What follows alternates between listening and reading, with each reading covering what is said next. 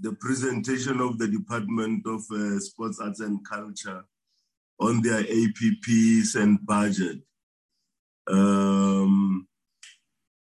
We know the importance of this department and its centrality in terms of bringing South Africans together and ensuring that there's mutual understanding of ourselves as people and as a country. Let's check on, is there any apologies for this meeting? Or let's check the agenda. Is any item that members would like to add on the agenda? Sorry. If there's none, is there any mover for the adoption of this?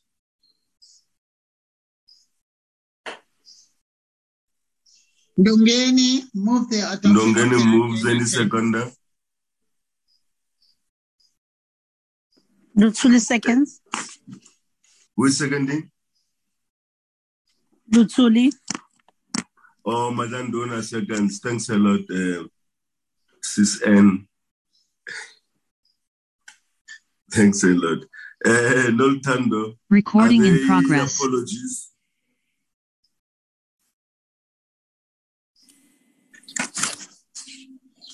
Good morning, Chair. Good morning, honorable members and everyone present in the meeting. I've got two apologies, Chair. One apology is from the Minister. He won't be able to join us today because he's attending a cabinet meeting. And another apology is from the Deputy Minister. She won't be able to join us today due to the fact that she's traveling back to Joburg from the funeral of the Majesty King Sitau. Those are the two apologies I have, Chair. Thank you. Okay, honorable members, those are the two apologies. Any comments from the members for that of the apologies? Or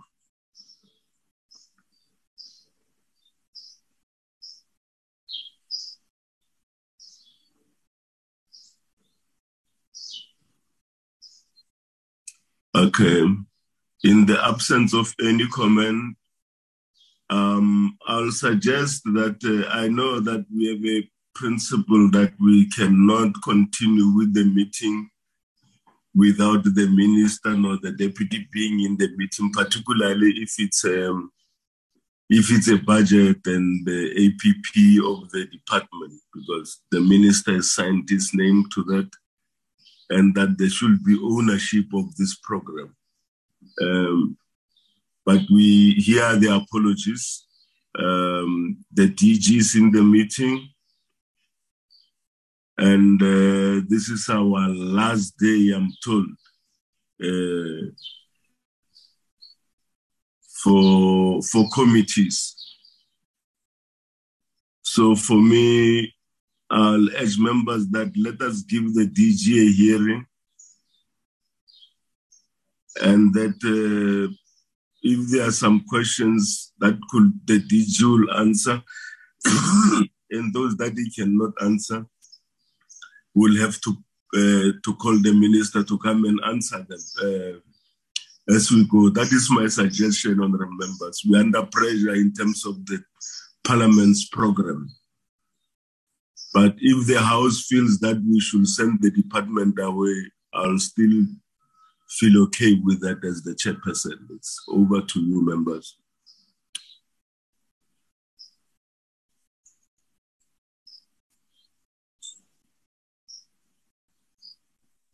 All right. In the absence of any comment on this one, Chair. Honorable Gillian, I see your hand. Sorry. Ndongeni. And Ndongeni. Honorable Gillian and then Honorable Ndongeni. Thank you, Chairperson. Allow me to not switch on my video because my network is very unstable because of the weather. Chairperson, for me, I think we must not accept that we continue with this meeting. If the minister is not available, where is the deputy minister? Is there an apology from the deputy minister as well? Forgive me, Chairperson, I'm still not well, but I want to participate in this meeting. But we can't do justice, Chairperson. And in the same committee, we sent the Department of Higher Education back when the minister was also out of the country and the DM was preoccupied. So I don't think we must do, we must continue with the meeting, because it means then that we are getting the one department privilege of the other one. We must stick with the rules of Parliament. Thank you, Chair. Thanks, Honorable Gillian. Honorable Ndongeni. Thank you, Chair. Morning, everybody. Chair, I agree with Honorable Gillian, because it's all departments. We must treat them equally. If there's no leadership, they must go, because the leadership, they know that they're going to have a meeting at 10 o'clock today.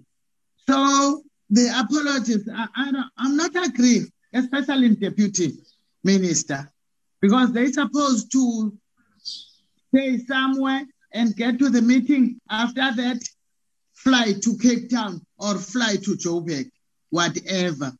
So this meeting mustn't carry on. Okay. Any other comment from the members? Chairperson, it's Honorable Christians. Honorable Christians. I just want to agree with the two previous speakers wholeheartedly that we cannot continue unless the accounting officers are in the meeting. Thank you, Chairperson. Honorable Lutuli.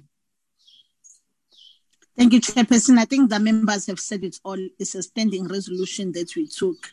So the meeting can carry on without the minister or the deputy minister. Thank you. Okay, no, thanks a lot. Honorable members, this meeting will be, I don't know how we're going to go around this one. Noltando, is there any slot that we can get before to deal with this matter for the presentation of the APP and the budget?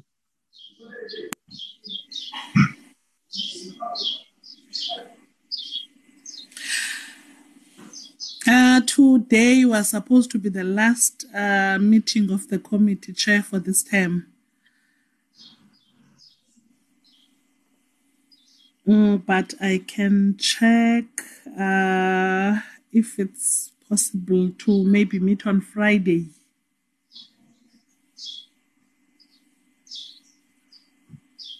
Yeah, if it's Friday, let it be in the morning. Yeah. Honourable members, this can we move to the next item on the agenda? Noltando will work out a plan and then check if we cannot get another date, maybe tomorrow, to be with the minister and the deputy, or what, or at least one of them. Chairperson, I've raised my hand. Chairperson, I've raised my hand. Chairperson, the program of the NCOP tomorrow is 7 hours, starting at 9:30 till very late. I don't think, Chairperson, that the minister and the deputy minister must see whether they can still join this meeting. Let's give them 20 minutes, and if they don't, then this meeting is off. The executive must really come to terms when they are called to the select committee. I don't think they must throw the program of the NCOP over.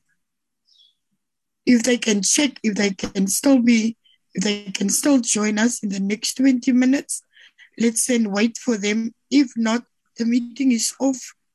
We can't let our program in the NCOP be thrown upside down.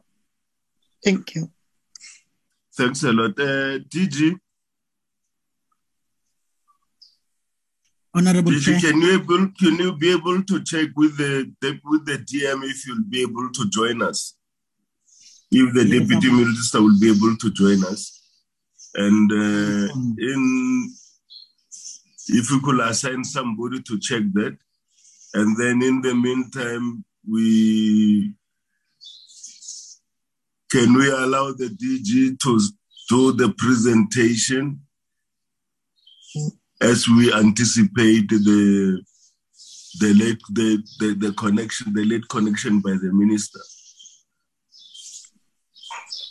Chairperson, let's take a 20 minutes break. We can't allow the department to continue with the presentation if the executive is not available. Okay, we've got issues on the agenda. We've got minutes of the last meeting. And what else do we have in Oltando on our program, apart from this presentation? It's consideration and adoption of the budget vote report, Chair, for budget vote 35, science and innovation. Yeah, and we have a pair of minutes. Yes, Chair. One set of minutes. Okay. As the DG and their team are trying to locate the DM and checking if the DM will be able to join us.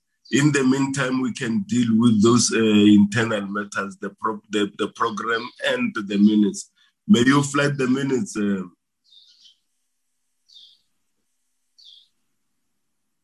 DG? Yes, Chairperson, I'm trying to get hold of the DM. I will then. Yeah, you'll give us feedback in the process. Yes, Chair. Thanks.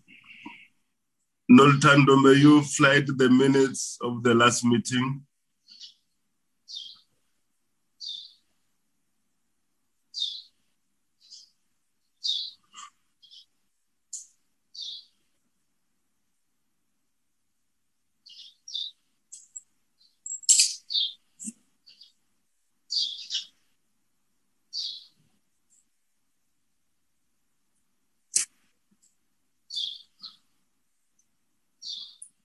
That's minutes of the 8th of June.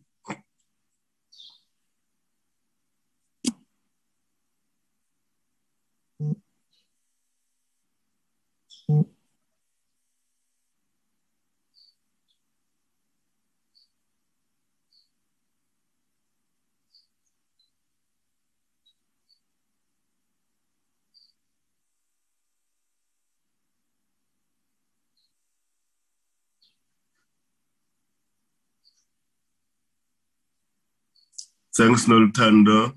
All remembers here the minutes of the 8th of June. Is there any comment on the minutes, corrections?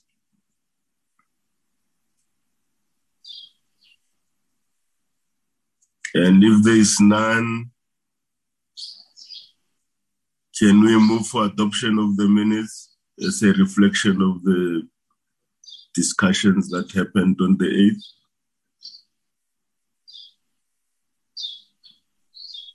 Ndongeni moves, Chair. Ndongeni moves for adoption of the records. Any seconder? Please, second, Chair.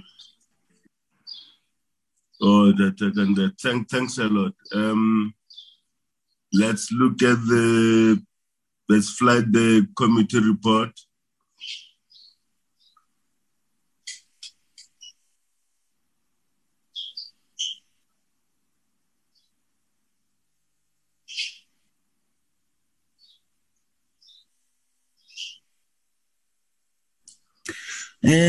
Honorable Chairperson.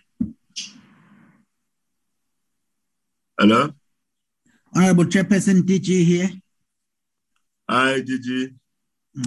Can I feedback that the DM is going to try and join the meeting? Come again? I was able to talk to the DM, and she is trying to join the meeting as we speak. She will join the meeting? Yes, Chairperson. Okay, thanks a lot. No, that's good to hear. So there's no crisis.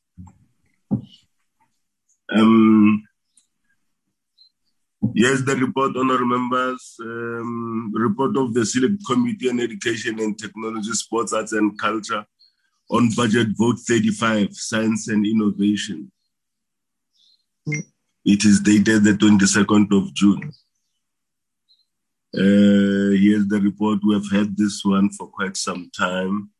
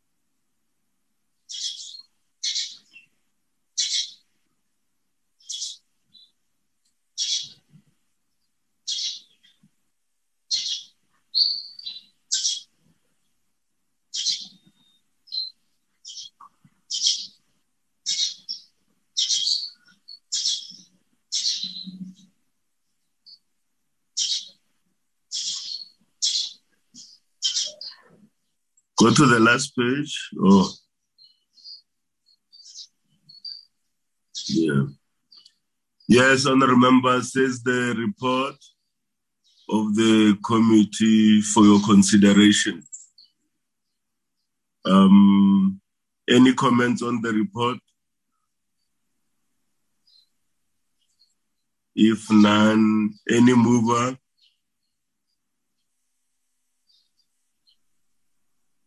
Ndongeni, Chair. Ndongeni moves, any seconder?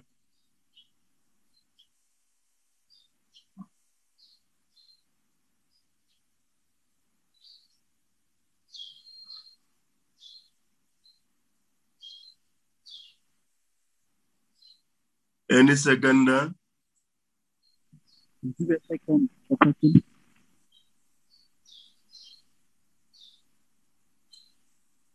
Chairperson.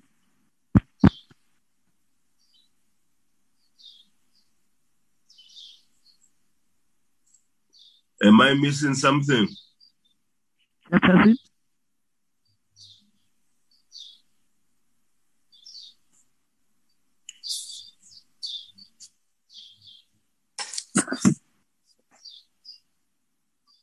Any seconder for consideration of this report?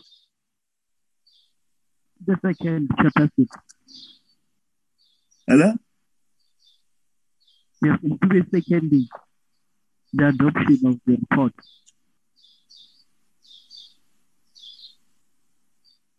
Who is seconding? It is given, Chairperson. Member Ntube. Oh, Member Ntube, thank you very much. No, there's, I guess there's something wrong with my gadget. The sound is very,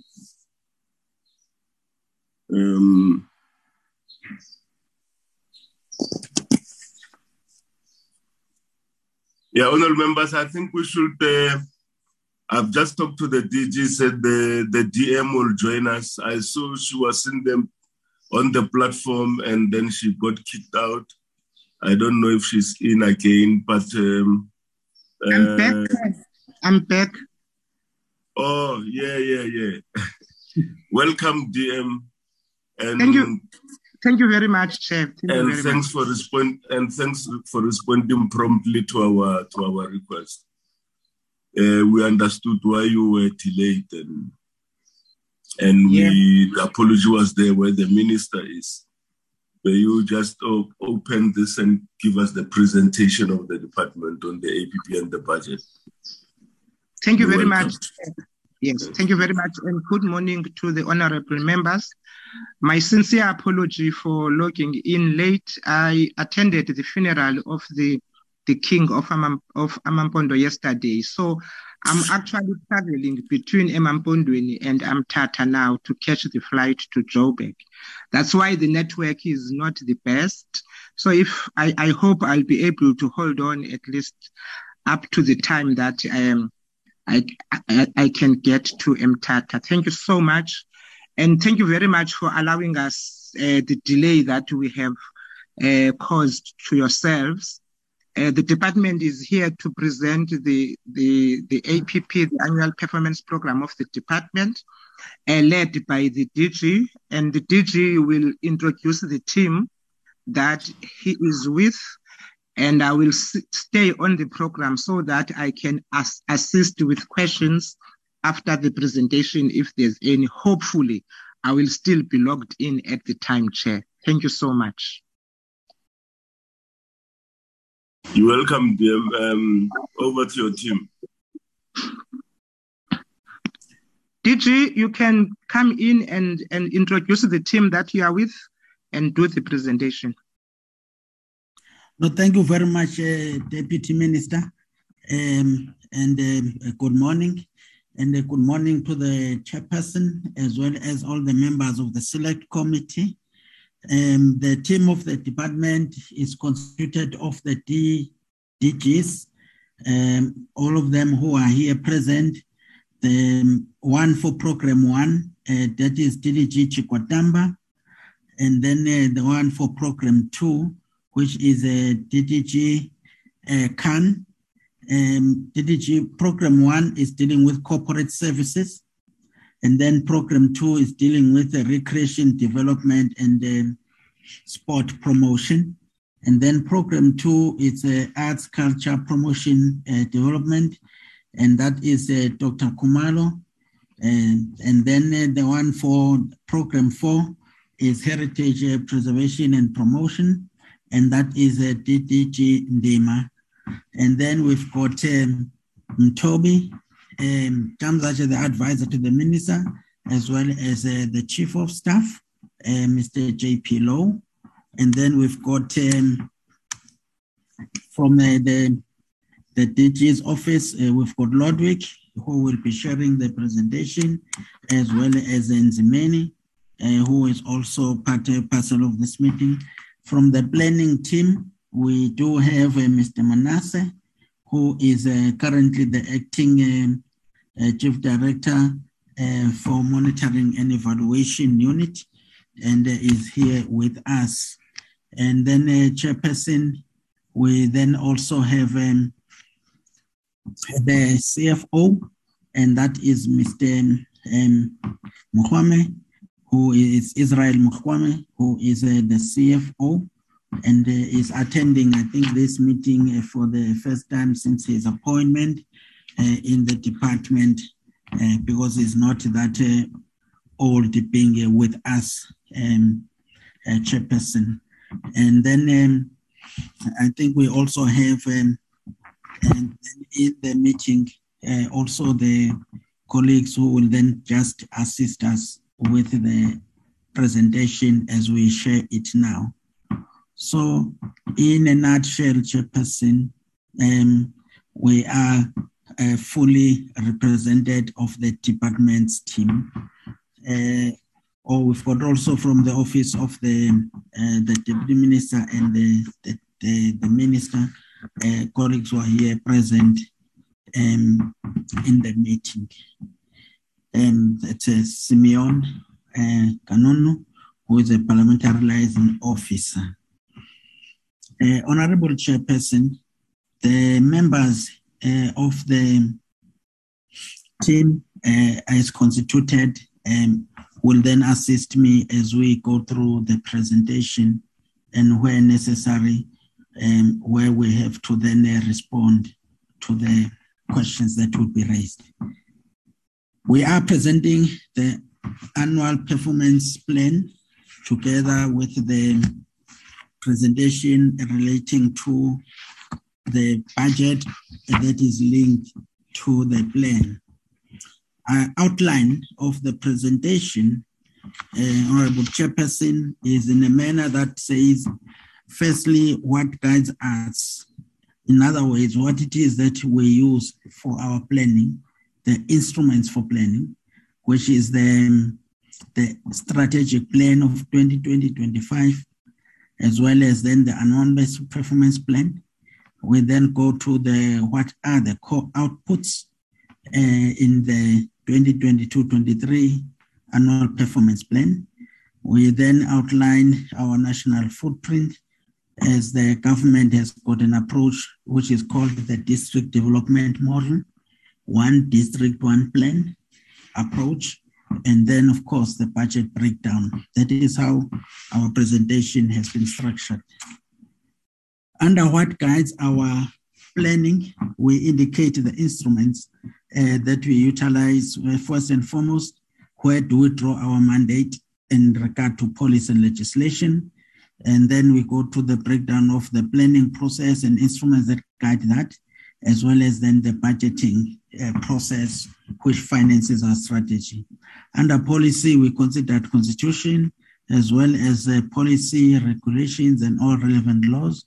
Of course, the most important one is the outline by the Honorable President on what exactly are the expected deliverables under the SONA.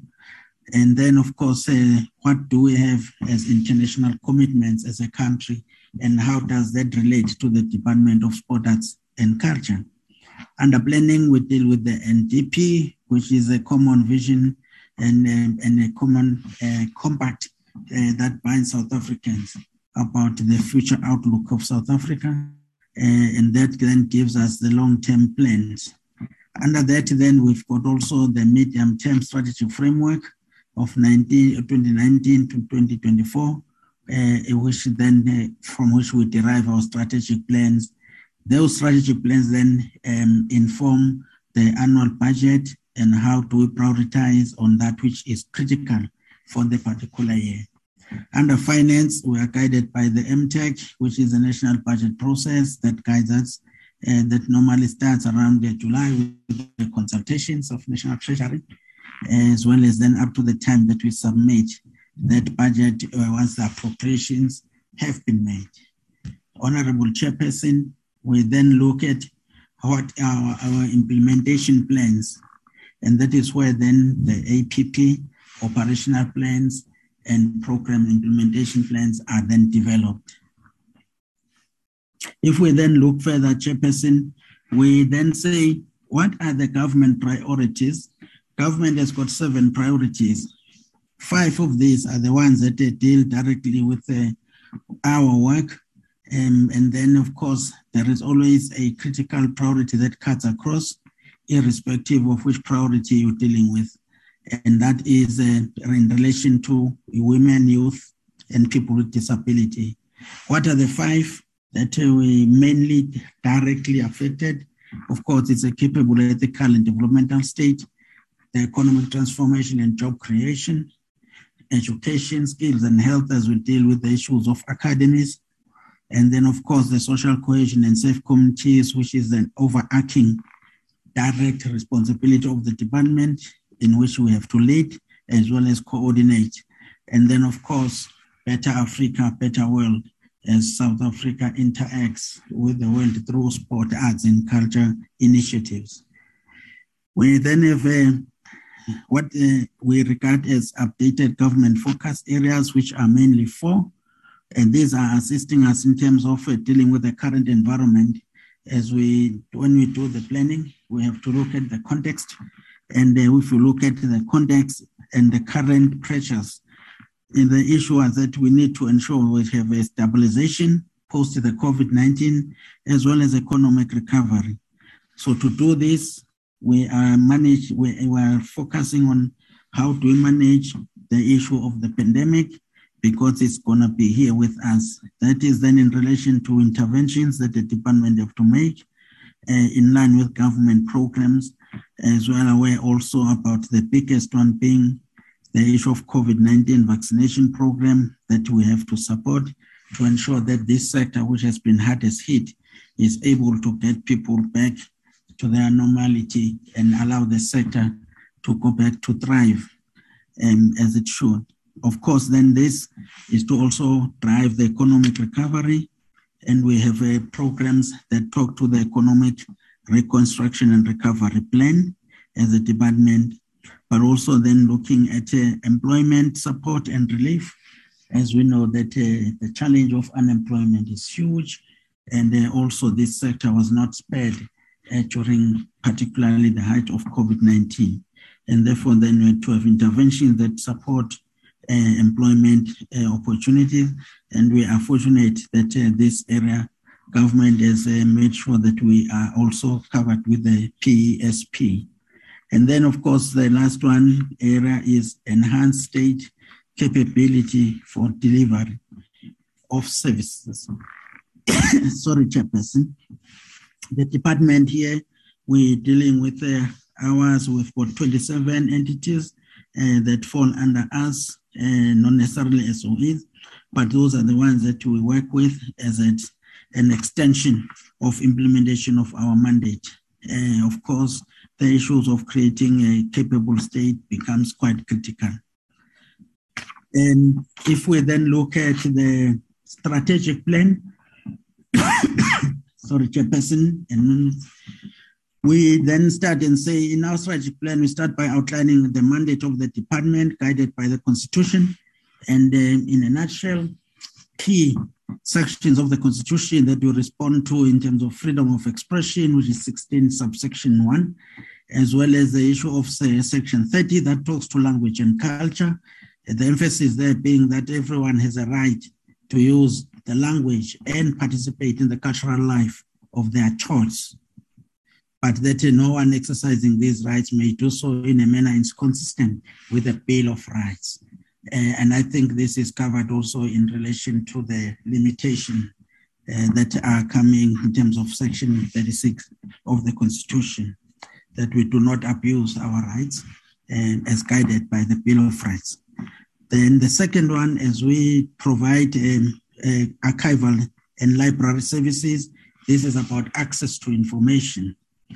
Then, Chairperson, the vision that was then created after the amalgamation of the department, of the two departments, was that we are seeing a nation that is highly active, but also is a creative nation, and most importantly, a winning nation that is socially cohesive. That is our clear vision. How we plan to do that is to provide an enabling environment, as well as for the sport, arts, and culture sector, while fostering an active, creative, winning, and socially cohesive nation. Into achieving then this mission itself, we believe that we'll be able to develop, transform, preserve, promote, but also protect sport, arts, and culture. So that is our mission. Honorable Chairperson, any organization then without values has no soul.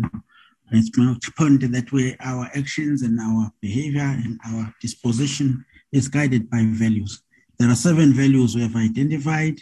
The biggest one that we regard as an overarching with its own key values is about Batupili, as well as then equality, where everyone should be treated equally. Innovation as a creative sector, that we should be able to have an innovative culture, and therefore then those value must be achieved in that regard. Responsiveness, our capacity to respond and react, which is also part of the component of Batupili, so that we're able to give feedback to the clientele we serve. Serving with integrity and professionalism, as well as be able to account for what we do as we are funded by the taxpayer. What is our storyline is covered in 4 areas. We firstly say, what are the government priorities? And then what impact are we likely to make? And in this impact that we want, what then should we prioritize as key outcomes? And to achieve these outcomes, what should we be able to do to enable us to achieve them? So the enabling outcomes are quite clear. Under government priorities, as I've indicated, the main 5 But then we also took into account the issue of infrastructure development, particularly when we talk about transformation of the heritage landscape, as well as in terms of the sport infrastructure. And that is why we've got the spatial integration, human settlement, and local government as we work with them. And then, of course, the impact we want is that of a transformed, active, creative, and winning nation. And then the priority outcomes that we want is market access and share, and as well as creating opportunities in sport, culture, and creative industries, as well as having a diverse yet socially cohesive society with a common national identity. And therefore then, to do that, what will be the enablers is that this sector must be highly transformed, capable, as well as be very professional. And then, of course, it has to be having integrated and accessible infrastructure in which all South Africans can be able to access and participate in the activities and the life of our country. But of course, also you need to be compliant as well as responsive to the needs of the sector. So, Honorable Chairperson and Honorable Members, when we then looked at that, we then said, let us take you through the measuring of these outcomes. How will we know that we are there? We looked at various instruments of research, because we're doing everything we can to be evidence-based. And that is why we've got what we call a South African Cultural Observatory. But here we're using various instruments that we have indicated that will be able to tell us 5 years later how far have we moved in achieving the change we want. As we said, our storyline talks to the impact. So we looked at the Cultural Creative Industries Growth Index, where the baseline is 4.9%, that we should be able to say later we have moved, at least when we do this measurement again, at least we're at 5%, as well as if we look at the exports of cultural goods and services, how have we dealt with the trade deficit so that there is more exports rather than imports of cultural goods, as well as port economy returns. And therefore then from 0.45%, we said we're looking at 6%, and then GDP contribution attributable to the private formal cultural productions, we are looking at 2%. And then number of people employed in the cultural creative industry, that this will increase from 2.5 to 4%. And we will share with you, because at this stage, if we look at the overall direct and indirect jobs in the sector, it's about 1 million. And therefore then we are saying that this must be higher and be at least 4% of the total employment in the country. And then, of course, the issue of the triple BEA procurement spending, and that we should be always never be less than 70%. We are not aiming to be less than 78. That is what we are able to achieve. But we are just saying that as per the baseline that government have said that 70% is a target, we will continue to strive to achieve higher than that particular target, as we have done with the baseline of 78%. Then, of course, employment equity. These targets are the minimum expected, a higher percentage equity, which is quite favorable. And we are looking here to say we should be able, government have set a target of 50-50, and we believe that we should be able to get 50% or more. Currently, we are at 45% at senior management level, as well as at 2.1% for people with disability. And we target that we should never be below what government have said in terms of 2% and above for people with disability. Chairperson, also what is it that is of interest to the department as an indicator is a pride in being South African, and that individually how to install this sense of patriotism and commitment to our country. Is that when the baseline was done, we did 3%, and now we are targeting that 5 years later, we should be at 90%. at least 90% of South Africans feeling that they are proudly South Africans. And then the issue of race relations, which continues to bedevil the country as racism from time to time in various platforms and ways will raise its ugly head, is that these relations must improve from 42% and be at 60% at least. And then the social cohesion index move from 61 to 70%. And then, of course, citizens who show a strong devotion to their country and have no intention to leave or abandon their own country move from 82% to 95%. So, Chairperson, these are just the measuring of outcomes that we're saying, how will we know we will be there? The last three are really just talking to then the outcome on how will we see that we have transformed the sector. And we are indicating here that arts culture sector should be properly organized with councils under the banner of CIFSA, but also that they will be improved in terms of the outlook of our nation's performance at the international stage in terms of medal status that we want, but also that the councils not affiliated under the CIFA, and that the total number for 2020 Olympic Paralympic medals will be then improved as we go to the Olympics. And then we look at the issue of an increase number of medals at least by 10. So that is then in relation to the transformed outcomes that we want. And then, of course, integrated and accessible infrastructure. As we know that there is always an outcry about our lack of infrastructure and therefore inability to produce a clear pipeline in terms of athletes we want, and even in the creative sector. Is that then the number of sport and recreation facilities that are compliant with norms and standards. Currently, the baseline on those that we built at 137, that we should by in 5 years later be at least 175. And then, of course, compliant and responsive governance that we have, and clean audit is our intention, moving away from the unqualified audit. So what is our annual performance plan looking like? And the performance plan, Chairperson, Part A, I have spoken to the mandate. If we can just move forward. This mandate is then informed by these laws. I don't think Chair need to read all of them, but we are just outlining them. And then what are the bills and regulations, the bills that are currently being dealt with?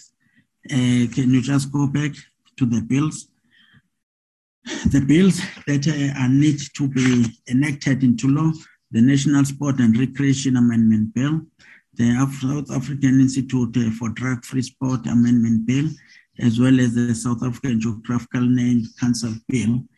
And then the regulations are being stated down there, and they are currently as amended and being implemented. I was just emphasizing the bills because bills have to become law for us to be able to have a sound legislative basis in execution of our mandate. And about Chairperson, we do have a revised white paper on arts, culture, and heritage, which was endorsed by Parliament, as well as then the white paper on sport and recreation for the public of South Africa, the one that we are talking about, it being revised now under the bill. Then Chairperson, policies, it's a number of frameworks that we are using in relation to policies that guide our work, and then are listed as indicated on the slide 22. Honorable Chairperson, then we also continue to say we cannot always disregard the issues of what court rulings are saying, because we then have to inform our policy back review and see where there's a need for improvements. And there were cases relating to Sarah, which was taken through the Public Protector. And then after that, there was an out-of-court settlement, and then that was made into act. And then it indicated the issues and gaps that we needed to address in our policy framework. And we subsequently had to revise the policies so that we are able to close the gaps on the MGE funding issues. Of course, also then we just look at any act or court that might have implications on our work and our policies, and then we respond accordingly. Of course, Chairperson, Part B of our strategic plan then looks at the situation analysis. I will not go into detail, but just to indicate that we then had to adapt to a number of key challenges we have faced as we develop this. COVID-19 is an obvious one. The issues of the level of vaccination to reach the national immunity for the population at 70%, and that is why we're driving that campaign of a hashtag, it's in your hands, vaccinate. And then we'll be able to return to sport and our events. And then, of course, the context that requires acceleration of economic recovery, as well as support of the sport and recreation bodies. Of course, the issue of return to play, but it's a return on international cooperation. We know that the geopolitical environment is dynamic and fluid, as we even now dealing with issues of Ukraine and the Russian impact. We need to then to see how do we adapt, how do we create new economic opportunities for South African arts and sport, so that we have those relations where we can enter into what we call the MOUs with different countries to advance sport, arts and culture, but also create opportunities for our sector. So issue biggest one, the twin pandemic of gender-based violence and femicide, and how we respond to that. And hence we have an integrated program that deals with this issue. Then the cross-cutting areas of youth, women, and persons with disabilities, fighting corruption and ensure that there is clean governance and that our department is not tainted by any corrupt activities. And how do we deal with this, creating awareness, but also looking at internal controls that will help us prevent activities of corruption or minimize opportunities for such. Of course, then the ministry will determine what are the areas of priorities that we need to also pay attention to, so that we do not have a rear mirror view only later, but we're able to get guidance from the executive. So that is what we took into account when we dealt with the situational analysis, and of course the SONA, and then the fact that the sport departments, the two departments were merged, and today we are busy with the organizational review to have the appropriate structure that responds to our strategy that we are presenting here today.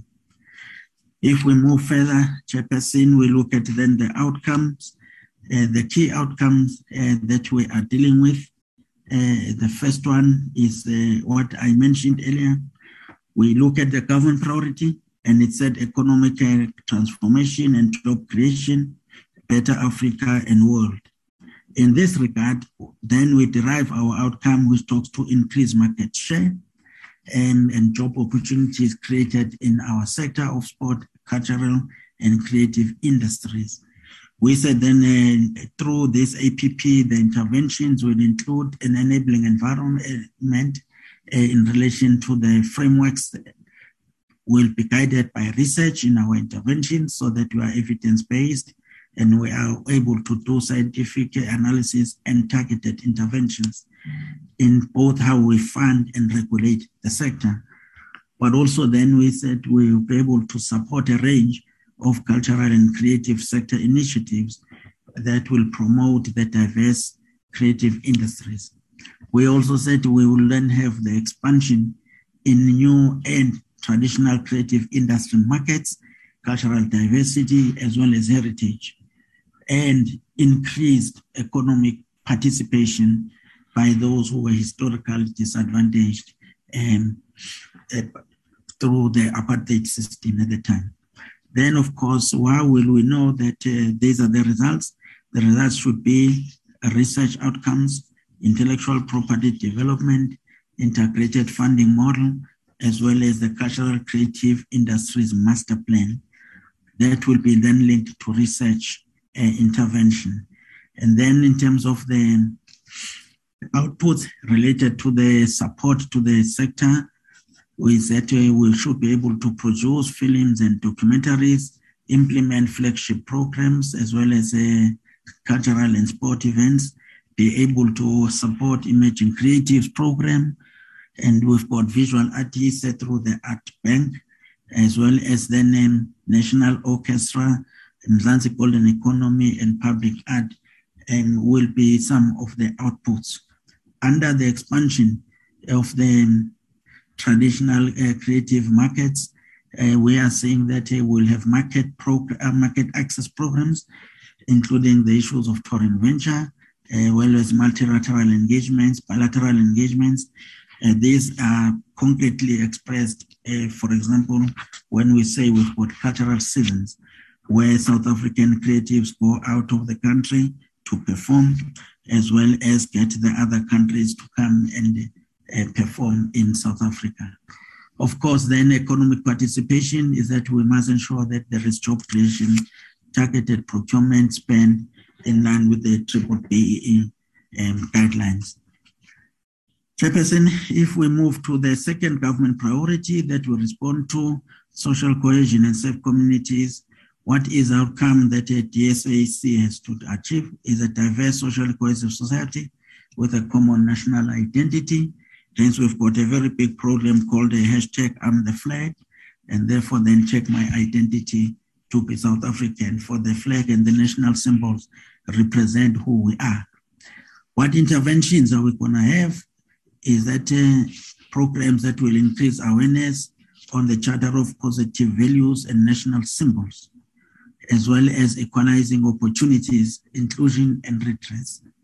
And then also the intervention will be about increased interaction across space, race, and class. And that is by facilitating opportunities for people. Here, Chairperson, we talk of the moral regeneration movement programs that will be implemented, as well as the flag campaign, for instance, and promotion of national symbols.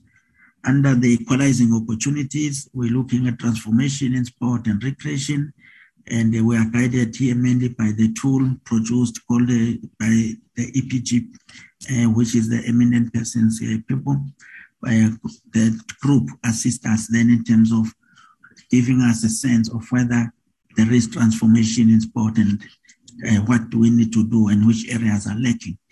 And then, of course, target groups, social compact, gender-based violence and femicide, and anti-gender-based violence and femicide programs. We do have also what we call living human treasures, where we do the decoding of information, get it documented from those who have been there, who have been the trendsetters in the field of arts and culture and heritage, so that should any inevitability of them passing on, we do not lose the knowledge that they have.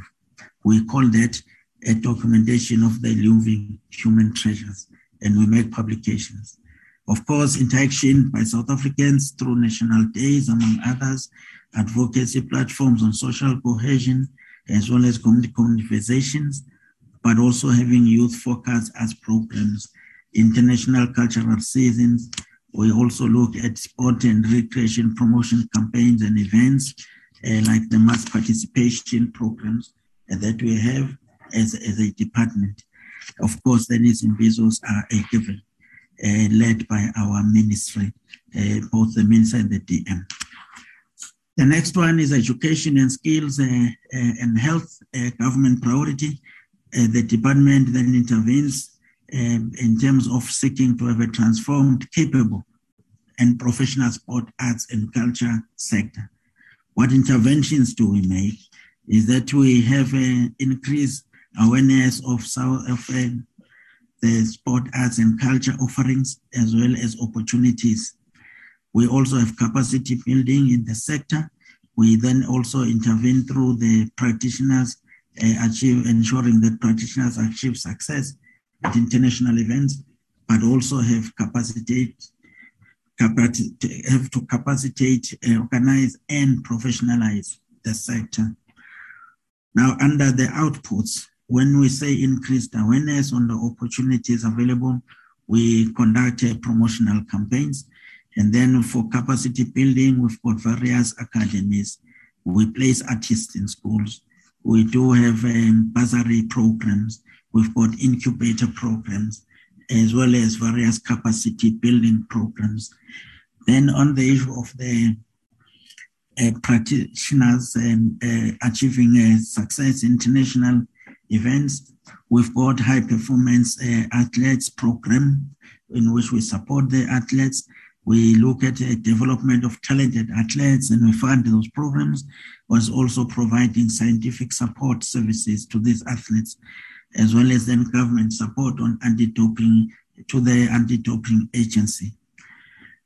Chairperson, we also then have, in terms of organizing the sector, we also had to provide relief through COVID-19 programs that we had, but also to support the national federations, as well as the sector support that was provided to ensure that also we provide sports equipment and attire to both the clubs and the hubs and the schools, particularly when we open the new courts. And then under spatial integration, human settlement and local government, our output as a department then is to build what we call integrated and accessible infrastructure, as well ensure that there is access to information.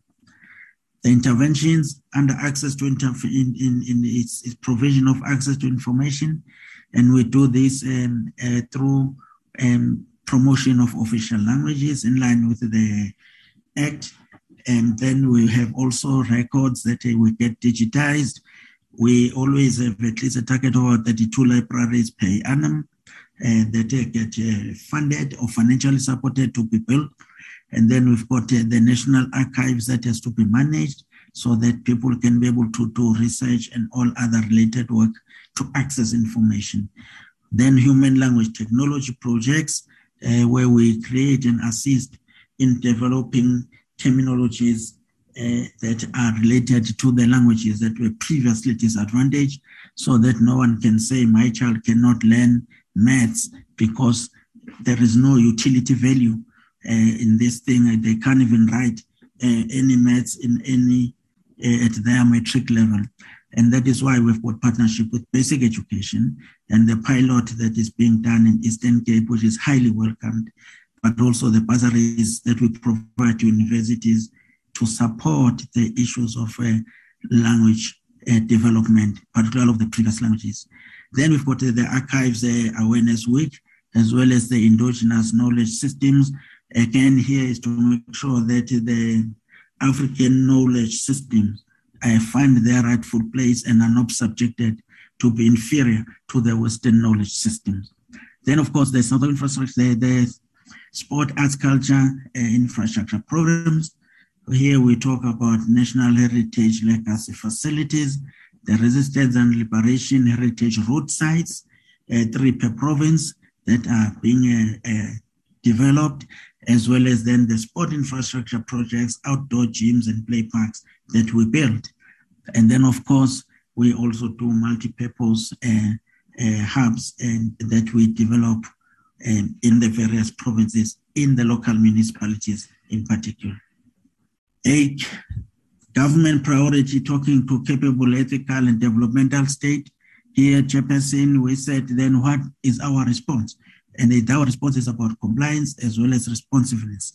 And the interventions will deal with the issues of, firstly, performance and financial oversight, both internally as well as in our entities.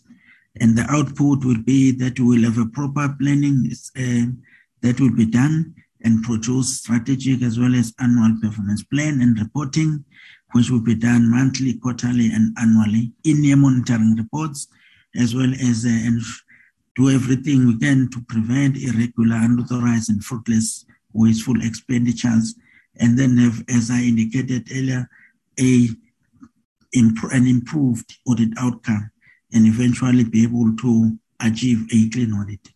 And therefore, then, Chairperson, under the capacity human resources, without skills, you cannot develop, your sector can't be professional. And therefore, it is important that we've got intention programs that look internally to also help the young people who are unemployed and be taken at least at 5% of our staff. And then, of course, human resource planning, as well as recruitment and selection to get the right people with the right skills and attitude placed and appointed at the right positions.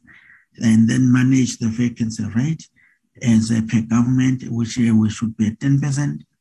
And then we have employment equity, as well as implement consequence management and all the rest that is indicated there, Chair.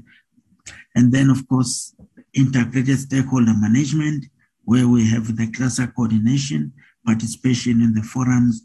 All these, Chairperson, fall under mainly program really one, where we have to deal with the issue of the governance.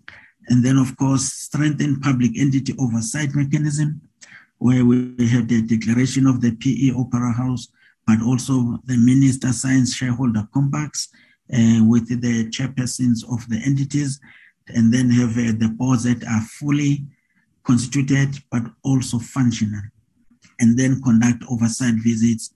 And then we've got a big program related to amalgamation of the entities as per the revised white paper. Of course, service delivery, we committed to have improved turnaround times for payment of invoices within 30 days, improve service delivery, and also conduct citizen satisfaction index, as well as modernize our systems to respond to the demands of the new skills for the new age, particularly post-COVID. Of course, having a secured policy in relation also to improve the proper way of dealing with SCM processes with proper controls. Finally, Chairperson, in Part C, we are just indicating here what exactly do we want to do per program. We outline what each program does, and then we indicate the targets there. So under Program 1, which is administration led by the DDG Corporate Services, we have the following indicators, and that is the intent, as I have spoken to this, that we have to always make sure we have at least 5% of them within our staff, against our staff establishment. Of course, then 2, modernized services, as well as then the awareness campaigns for Izimbizos at 9, and then invoices at 100% within 30 days, those that are valid invoices, as well as all councils should be fully constituted and functional. And Program 2, Chairperson, is the one that has got 3 sub-programs: Winning Nation, Active Nation, Infrastructure Support. This program deals mainly with the issues of mass participation opportunities that we create, but also the development of elite best athletes, as well as the regulation and maintenance of facilities. And that is why then we've got these 3 sub-programs. Winning Nation talks to the elite athletes and support given to them. And then the Active Nation talks to the issue of mass participation opportunities. Infrastructure support cuts across for both sport as well as, in particular, heritage. And then also that we do provide technical support to the construction, repair, and renovation of buildings to public entities and institutions. Chairperson, the targets are broken down as follows. The number of athletes that are to be supported, 80 in this year.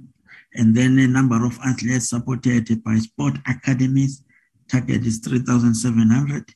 And the national federations are meeting 50% or more of all prescribed charter transformation targets is at 89.5%. And then we are saying that number of people actively participating in organized sport, at least 315,000 people. And then number of sport and recreation campaigns and events implemented, 8. And then the number of schools, hubs, clubs that are given equipment and attire at 2,500. And then number of learners in the National School Sport Championship per year at 5,000. And then number of learners participating at district school sport tournaments at 75,000. The number of municipalities provided with technical or management support during construction.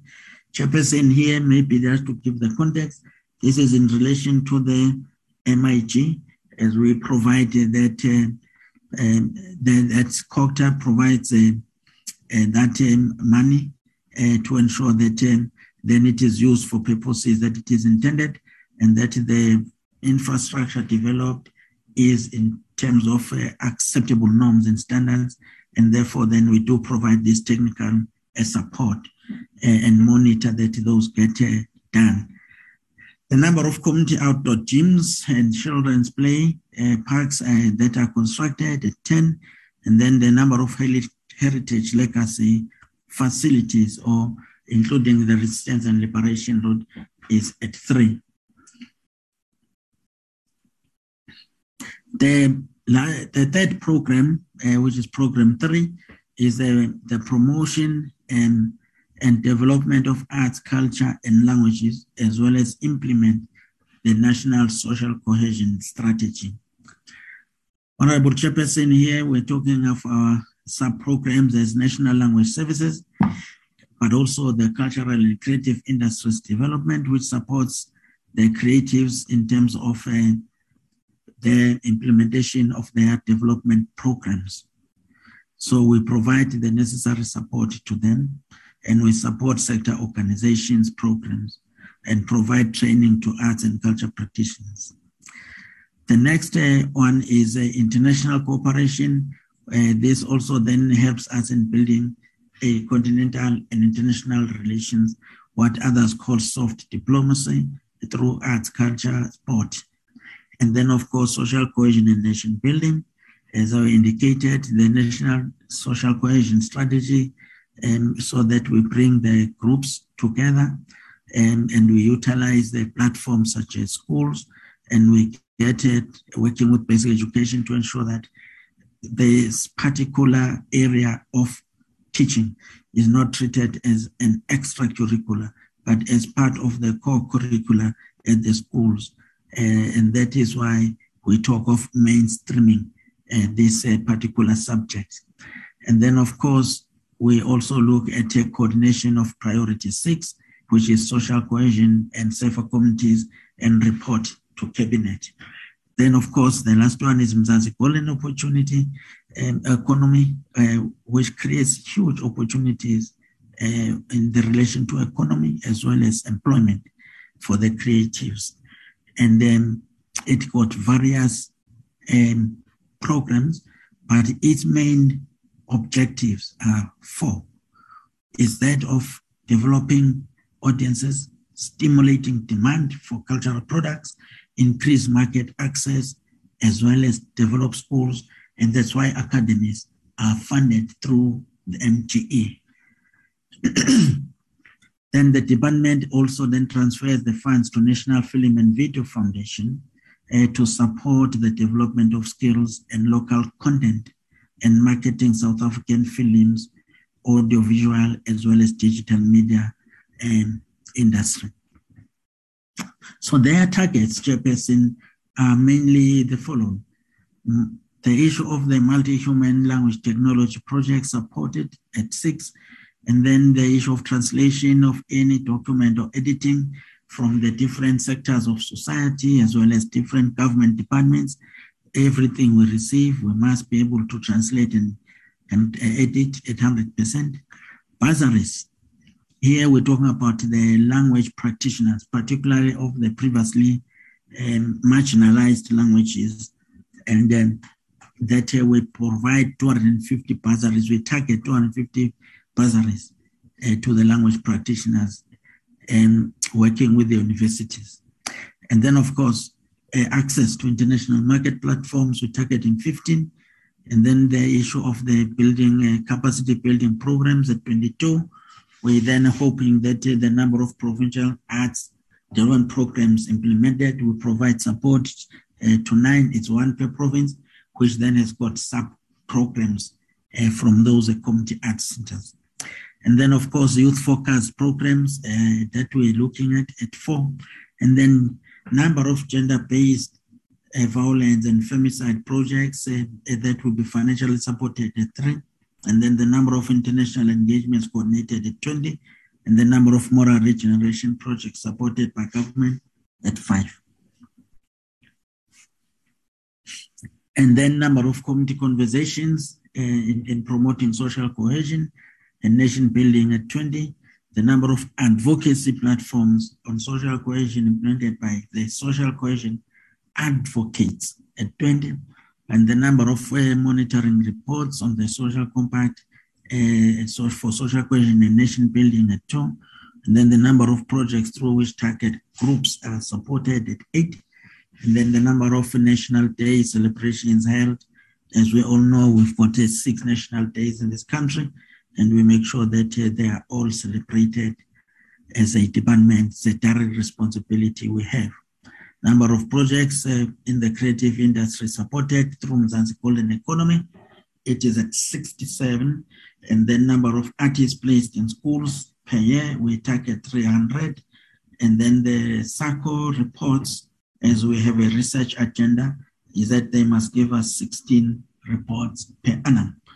Then the number of films and documentaries which tell our stories, particularly of history of liberation, cultural and heritage importance at 10. The last program, Chairperson, is program 4, and this program deals with our heritage promotion and its preservation. It has got the following components. It deals with the issues of the South African heritage landscape issues. It deals with issues of archives and the heraldic heritage, as well as oversee and transfer funds in relation to the libraries. This program, then, heritage promotion, is mainly really to look at the range of heritage initiatives that we have to undertake. In particular, if you look at the transformation of the heritage landscape, we're looking at how best we can conceptualize legacy projects that talk to our heritage, but also how do we support heritage institutions through funding. And those will be museums, the National Heritage Council, the South African Heritage Resources Agency, but also documenting South Africa's indigenous knowledge, but also the maintenance of the Bureau of Heraldry, which talks to our mainly national symbol, as well as then, of course, registers symbols that might come through that are required, but have to be first and assessed before they can be registered as national symbols. Popularize national symbols and coordinate the issue of National Orders Awards ceremony, working with the presidency. When there's outstanding South Africans and those people who were friends of South Africa are being honored through the national orders. And then National Archive Services, it's about acquiring, preserving and managing, and also ensuring that the records are accessible. And those are records that have got what we regard as enduring value. In other words, they are records that must be kept for future generations to know who we are and what has happened in this country. Public library services, access to information, this is important. We receive what we call conditional grants, and we'll give the breakdown. But also then we have to provide sector services to the South African Geographical Names Council, and this is an advisory body that deals with issues of name changes, and so that we are able to say that these places' names must change, as we know the famous one of Makanda and Khmer. Honorable Chairperson, the targets is a number of students awarded with heritage bursaries because we need the skills here because they are very scarce. In fact, sometimes we have to rely on international experts to be able to have this. We have to build our own and make our own, build our own timber to make our own furniture. And we need these skills, and therefore 45 students get these bursaries. Then, as we indicated, the number of living human treasures published, we're targeting 5. And then the number of awareness activations on I am the flag campaign at 20, and then the number of flags provided to schools, because this is now a maintenance program, as we've done all the schools. We are then targeting that should you need a replacement, at least we are able to provide you immediately with that, and we're targeting 100 replacements per annum to the schools. And then, of course, number of workshops hosted to advance national symbols, 10. Number of heritage legacy projects where exhibition content is developed at 3. Number of progress reports on resistance and liberation heritage route sites received and analyzed at 2.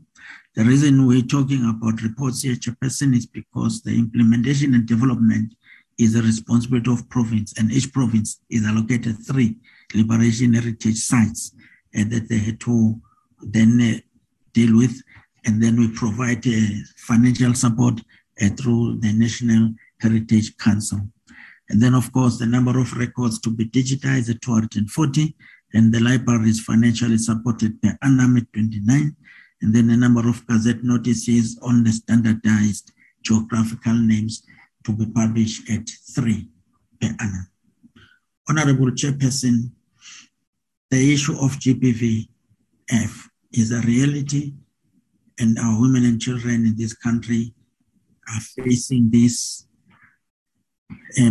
challenge almost every day, if not almost every hour.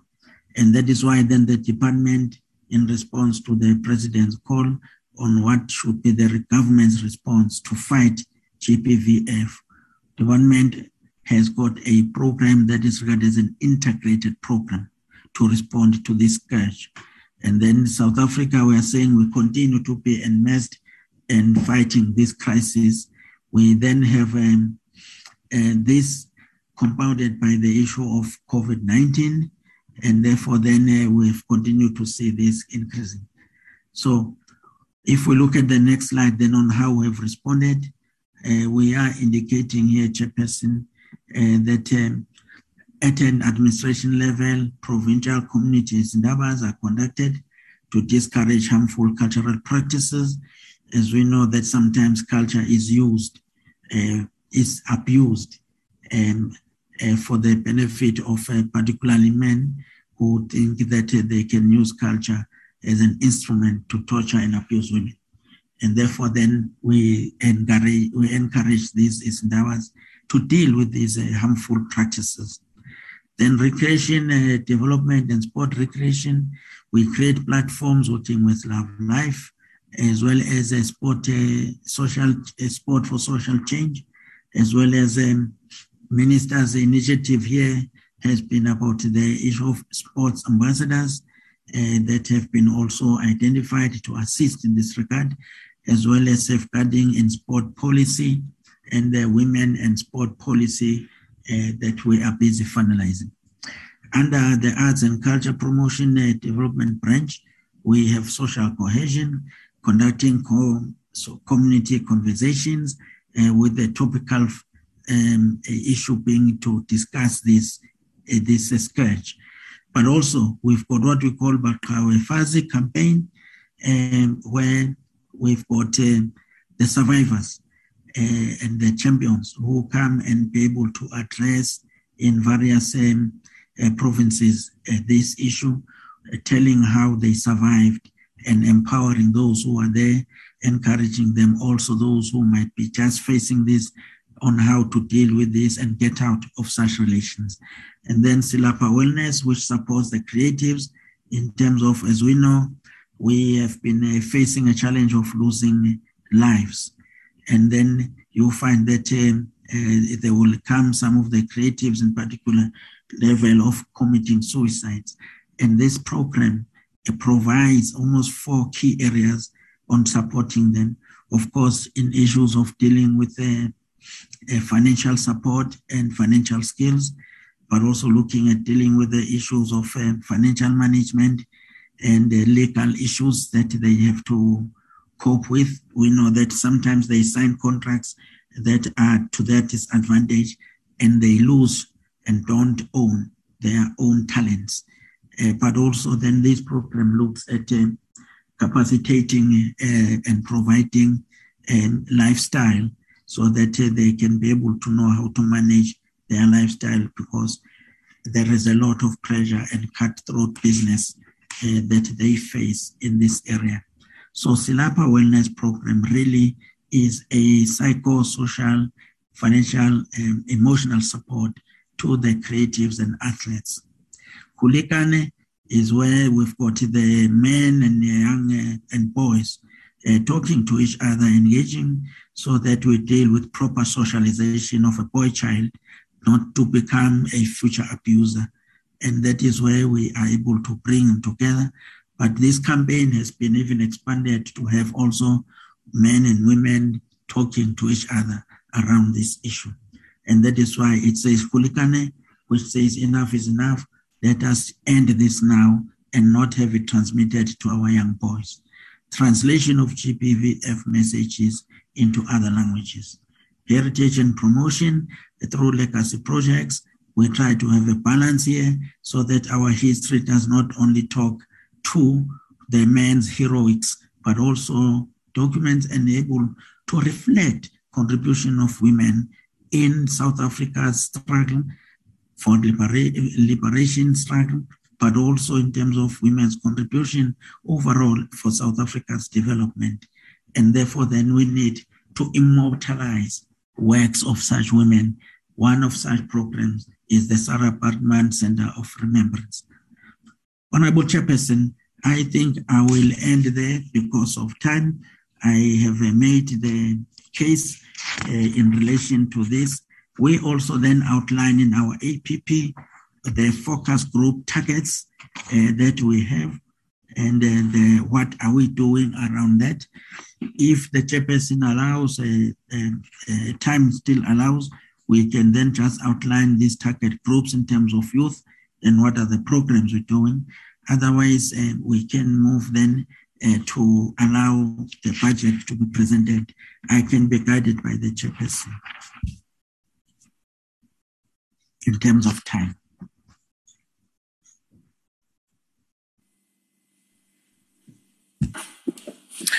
My apologies, honorable members. The chairperson has lost connection. There's no network where he was, so he's trying to drive around looking for connection. And he asked that I request one of the members to chair the meeting in the meantime.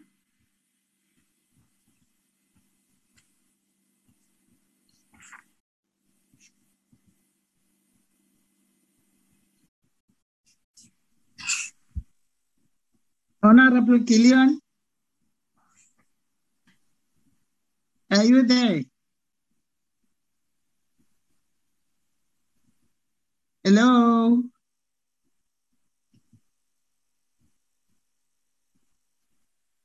Okay, no problem. Member Tongeni, please, Chairman, I'm not feeling well.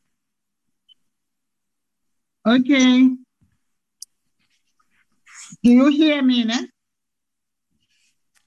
Yes, we can hear you, Honorable. Okay, thank you. Okay, thank you, Titi. Well. You said you want to wrap up, ne? Yes, because I just wanted to have Can I give you 6 minutes? No, thanks very much. I will be done, and then I will hand over to the CFO chairperson, who will take us through the budget. Okay. Yes. No, thanks very much. We then also looked at our APP, Honorable Chair, looked at the issue of the cross-cutting target groups and where our interventions should be. In here, we looked at the 7 apex priorities, and then we said, how do we respond to the cross-cutting priorities that need to be mainstreamed into all of our programs as a department. In this regard, Chairperson, I will ask that we go to youth just to give a highlight of what we do there. If we go to the next slide. Then we will continue to support youth-focused programs and create access to promote participation of young people.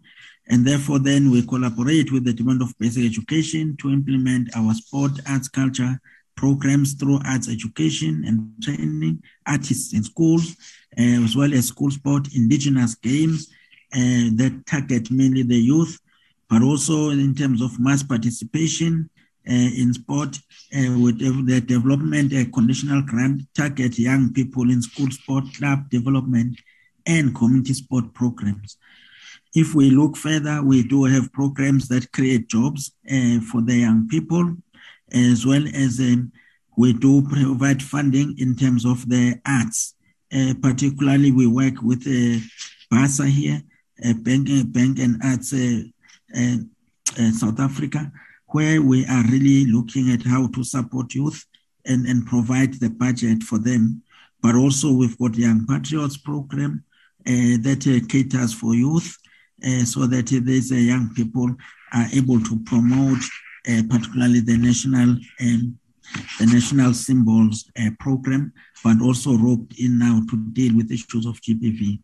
But also then for women, if we look at that program, we also have focus programs that support programs that are done by women in sport as well as women in art. And those programs, the chairperson here is targeting women and girls and the mainstreaming of the programs. These codes, such as rugby, football, and cricket, we only provide funding for them for the school sport and women participation. And that is ring-fenced, and they have to account how have they used that budget to promote participation of women, particularly also promoting, for instance, Banyana and the league that we said we are providing funding for.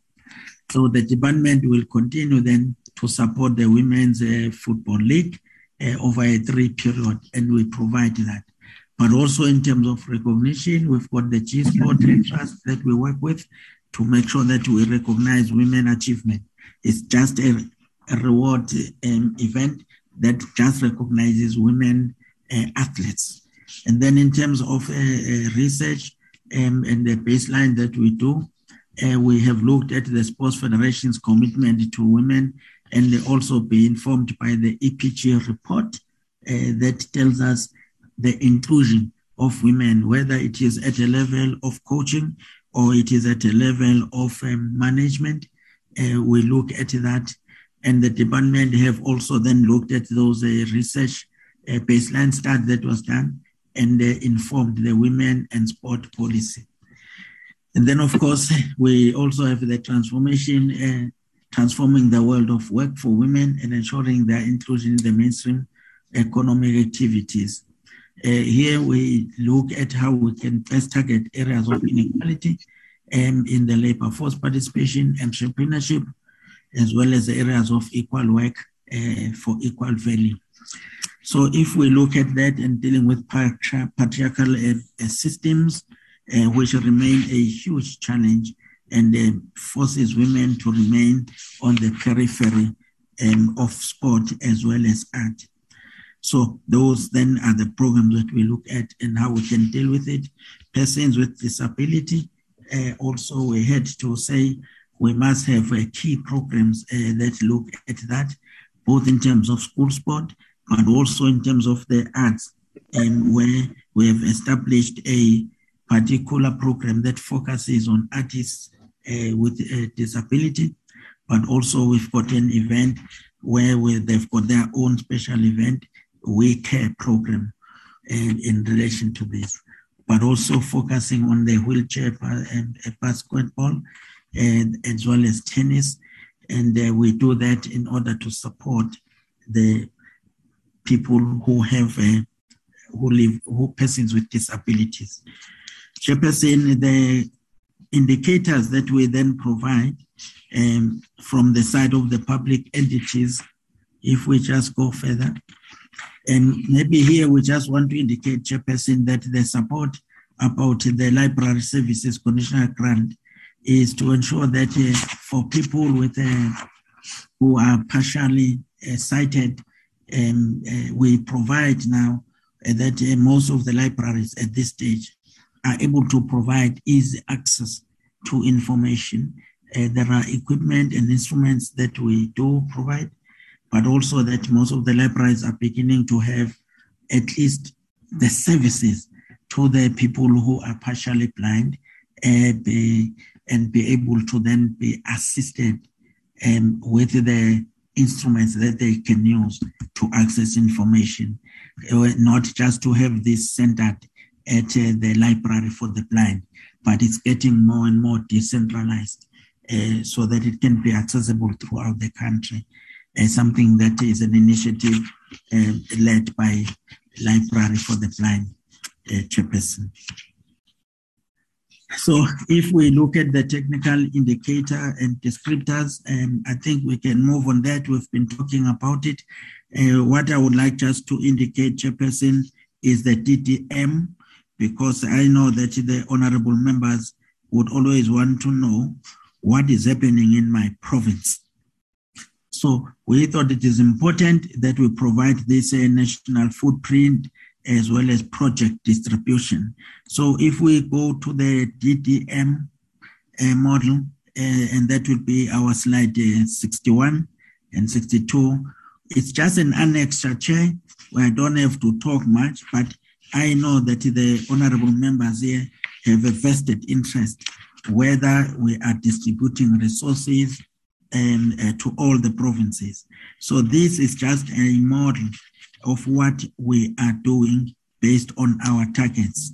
So if you look at this DSA, the department's project implementation in provinces, we then give you a breakdown just to indicate that green represents program 2 projects and how they are distributed. If you look at program 3, will be the projects related to ACPD. Then program 4, the color there is almost, what do I call this color? But that orange color is in relation to heritage projects. And then it indicates the total number of projects, and that will be brown. So you will see, Chair, that if we look at the breakdown per projects, the province with the most projects is at 70, and then and that will be Eastern Cape. And then if you look at followed by Gauteng at 57, and then KZN at 55, and then you have then the distribution at 36, which would be Northwest, and then you will see that at 34 would be Limpopo, and then at 32 will be Western Cape. We try here just to indicate what are these projects per district. Yes. Thank you, I give you 6 minutes, but you're more than 6 minutes, and you are carrying on. I thought you were going to summarize. No, I'm done, Chairperson. I was just confirming how to read this breakdown per province. That is all of my, Chairperson. Thank you very much. Can I ask the budget to the CFO, Mr. Mkhwame? With pleasure. Mr. Mkhwame? Yes. Thanks. Morning, Honorable Chair, Honorable Members, DM, DDG, and DDG. I'll be presenting the departmental budget for 22-23. Under administration, we have 453 million. Recreation and development and sports, 1.4 billion. And then arts and culture promotion development, we've got 1.7 billion. And then heritage and promotion, we have 2.6 billion. And on overall, we have 6.3 billion. Next slide. That is the breakdown of the departmental budget. Inside the department, we've got about 19% allocation, which is amount to 1.1 billion. And then outside, which is provinces, public entity, non-profit organization, we've got about 79% of the 6.2 billion, which is around 4.9 billion. And that is the breakdown of programs. Program 1 is about 7%. Sports is about 23%. ACDP is about 28%. And then HPP is about 42%. Next slide.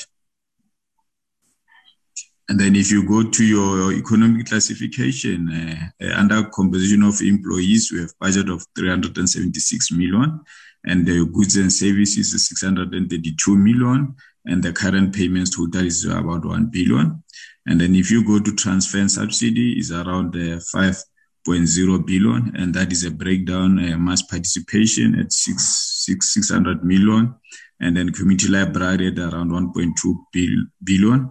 And then community library service grant capital at 310 million, and the departmental agency at around 1.6 billion. Next slide. And then transfer under foreign and governance and international organization is about 5.7 million. Public corporation current is 104 million, and then public corporation capital is 606,000. Household, the total budget is there is 28 million, and the non-profit institution current is 366 million, and non-profit institution is about 21 million, and higher education institution is about 7 million. Next slide.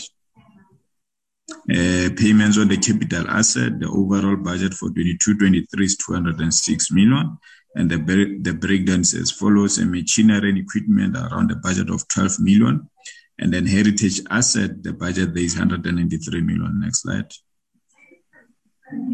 This is our earmark fund for capital works, infrastructure for public entities is 193 million. Legacy project is 12 million. Legacy project on heritage asset is 235 million.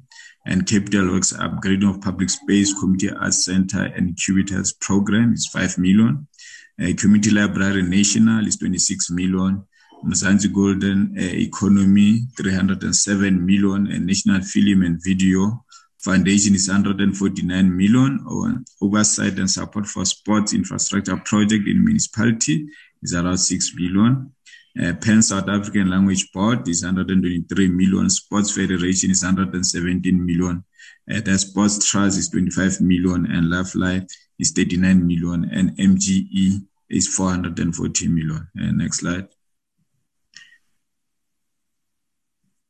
Community library service grant is around 310 million, and community library service grant current is 1.2 billion. Composition of employees related to that grant is 376 million, and mass participation sports development grant is 603. Next slide. This is the breakdown of the conditional grant in terms of mass participation sports development grant. Eastern Cape is 70 million, Free State is 41 million, Gauteng is 102 million, KwaZulu-Natal is 97 million, Limpopo is 64 million, Mpumalanga is 52 million, Northwest is 47 million, and Northern Cape is 35 million, and Western Cape is 91 million. And this one is the conditional grant on community library and service grant. Total is 1.5 billion, with that breakdown between current and capital. For Eastern Cape is 141 million. For current and capital is 39 million. Free State is 169 million for current, and then capital is 14 million. Gauteng is 162 for current, and then 11 million for capital. And then KwaZulu-Natal is 106 for current, and then 18 million for capital. And Limpopo is 98 million for current, and then 54 for capital. And then Mpumalanga is 122 million for current, and then 46 million for capital. And then Northwest is 113 for current, and then 39 million for capital. And then Northern Cape is 157 million for current, and then 23 million for capital. And then Western Cape is 188 million for current, and 1.5 million for capital. Next slide. Thank you, Chair. That will be the end of the presentation on the MTF budget. Thanks.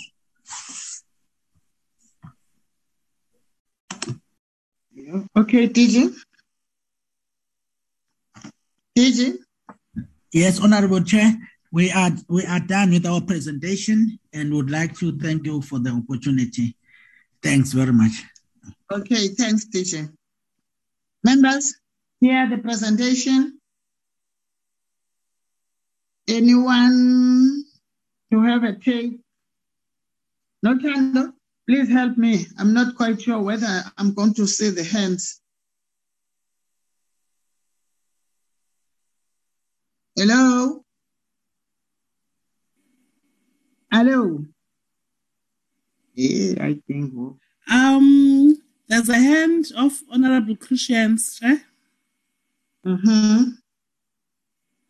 Honorable Christian. Thank you, Chairperson.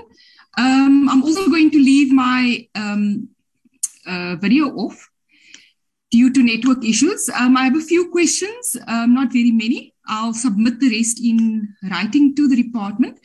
My first comment that I would like to make is about the 440 million that has been set aside for the cultural and creative industries.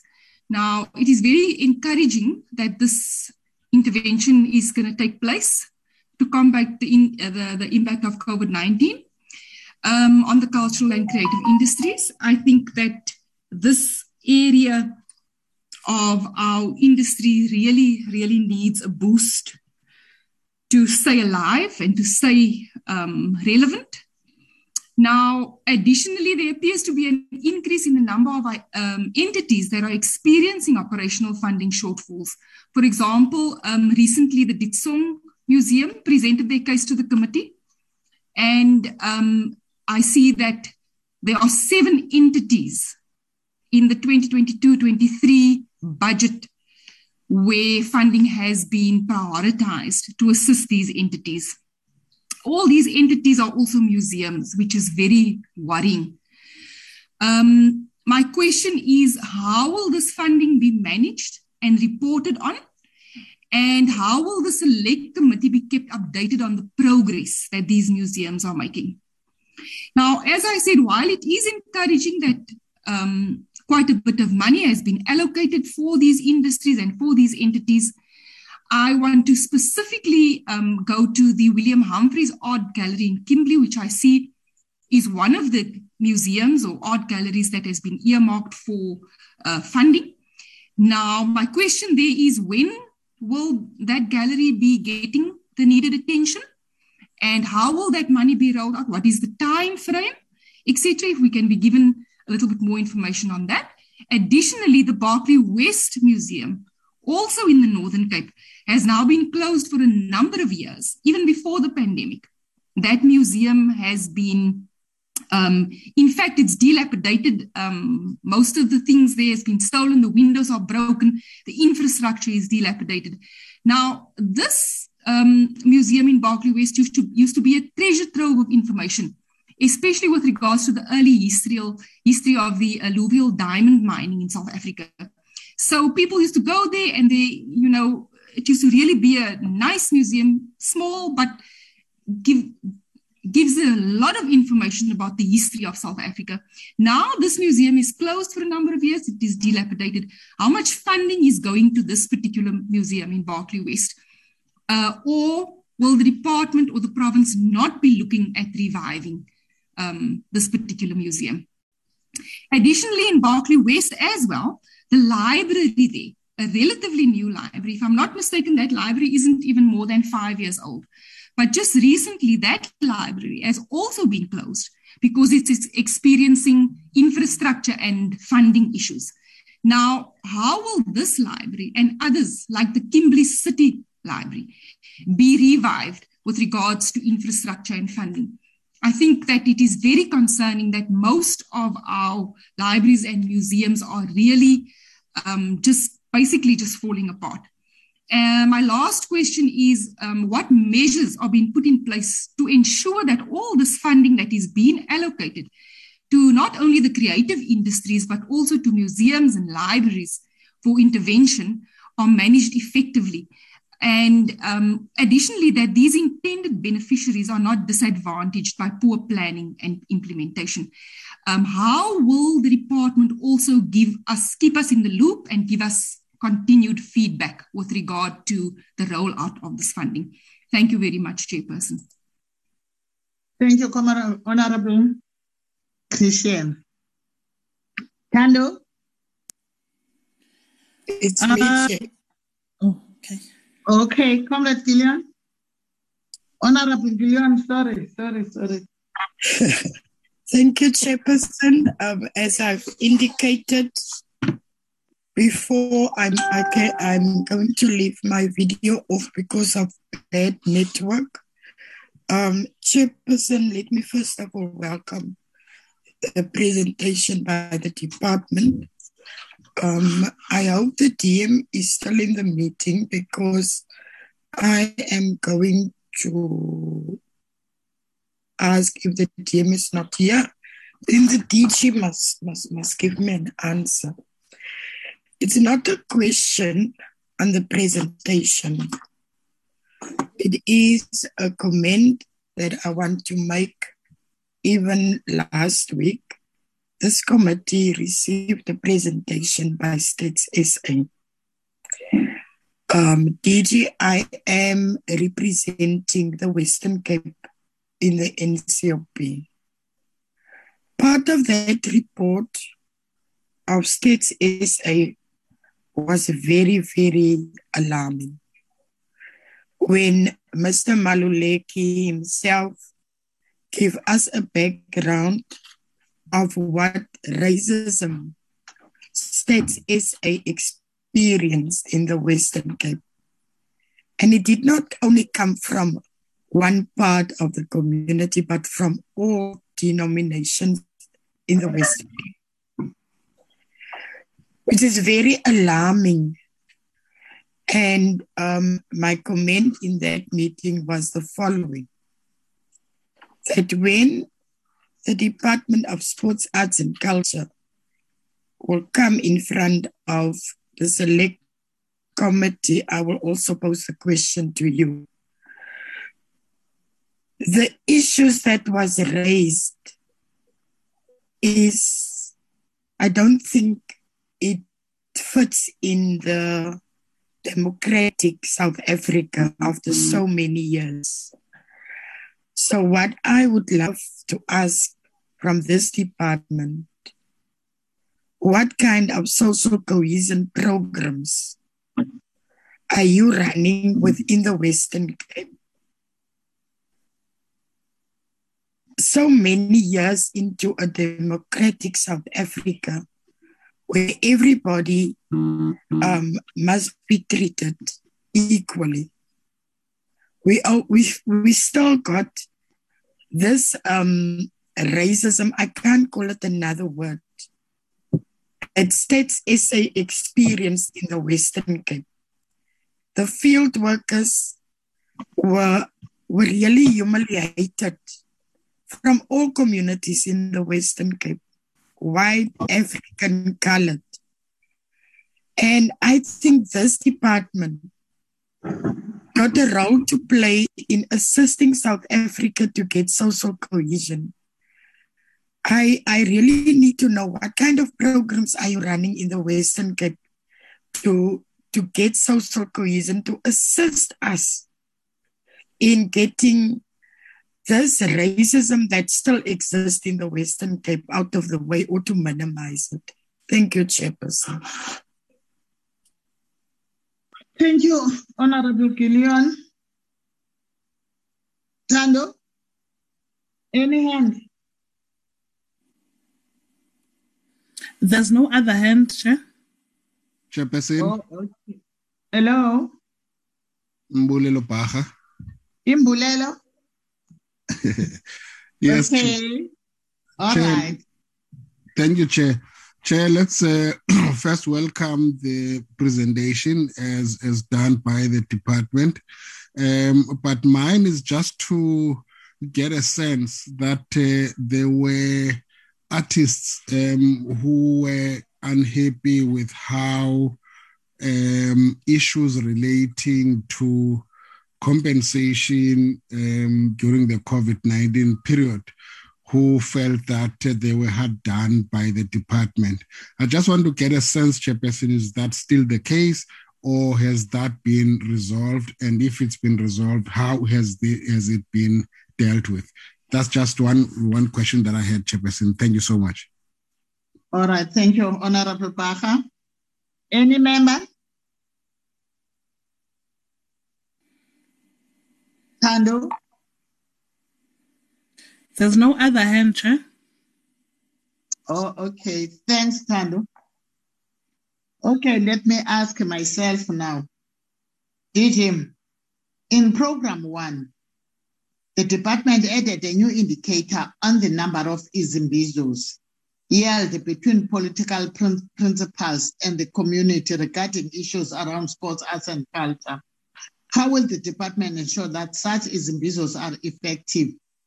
How will these resolutions from the izimbizos be incorporated into the department's programs? How much budget will allocate towards the izimbizos given the reduction in the program 1 budget? 2, have all the critical vacant positions been filled by the department? If not, what is the delaying the process? The last one, in program 2, recreation development and arts promotion has such reduced in both nominal terms and inflation adjusted. What are the reasons for the reduced budget? What implication will the budget reduction have on sports and recreation? Thank you, DG. Can you please, CFO, give me the difference? I'm sorry, I'm a layman. When you're talking about the current and the capital, what is the difference?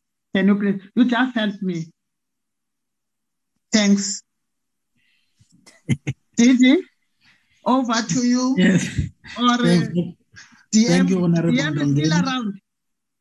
Yes, I'm here, Honorable Ndongeni. DM is still around. DG? I'm trying to check. DM is still around or is gone? If it's not, you can carry on. No, thanks. Honorable Ndongeni, Interim Chair, can I then just request first, I think, Mr. Ndima on the issue of the museums that has been raised, as well as the library, concerns from Honorable Christian, and then I will ask the DDG, Chikwatamba, supported by DDG on the issue of the very desperate situation on the racism and the vis-a-vis social cohesion programs. And then I ask Chairperson that, or as well as DDG Kumalo will then deal with the issue of the Honorable Pasha's question. And then the CFO knows what to do. But also DDG Chikwadam can touch on the issue of the izimbizos as raised by the Honorable Interim Chair, Honorable Ndongeni. And then I will just fill in the gaps if there are any. DDG Ndima. So sorry, Chair. Sorry, DG. That's one question I forgot.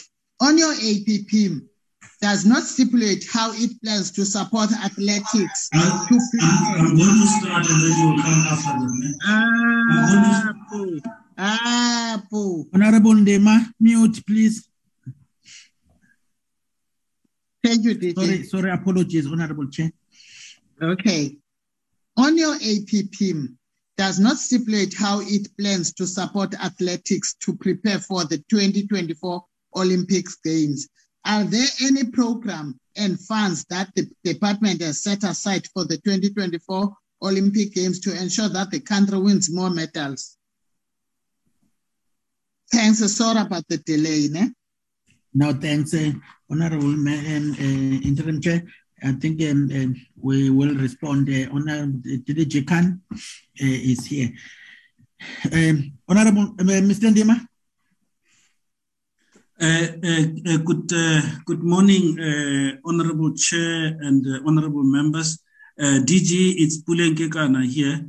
Mr. Ndima is in the Eastern Cape on official assignment there. I'm attending with Tembi Malau who will address all the questions regarding the museums. I just wanted to comment on the question that the specific question relating to the Barclay West Library. The Barclay West Library was undergoing some refurbishment, and that is the reason why it was closed, because it had a leaking roof. But the library is now operational.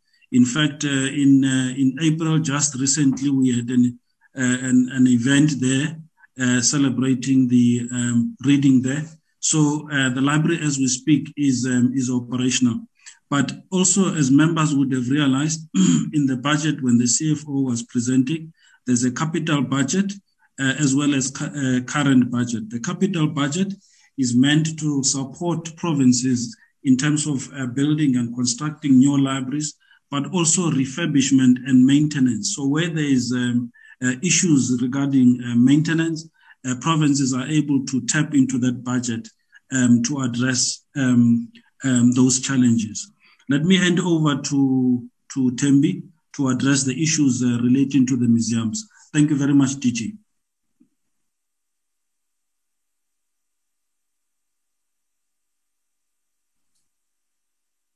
Thembi, Pauline, you did not show your face so that honorable members can see you are not a robot.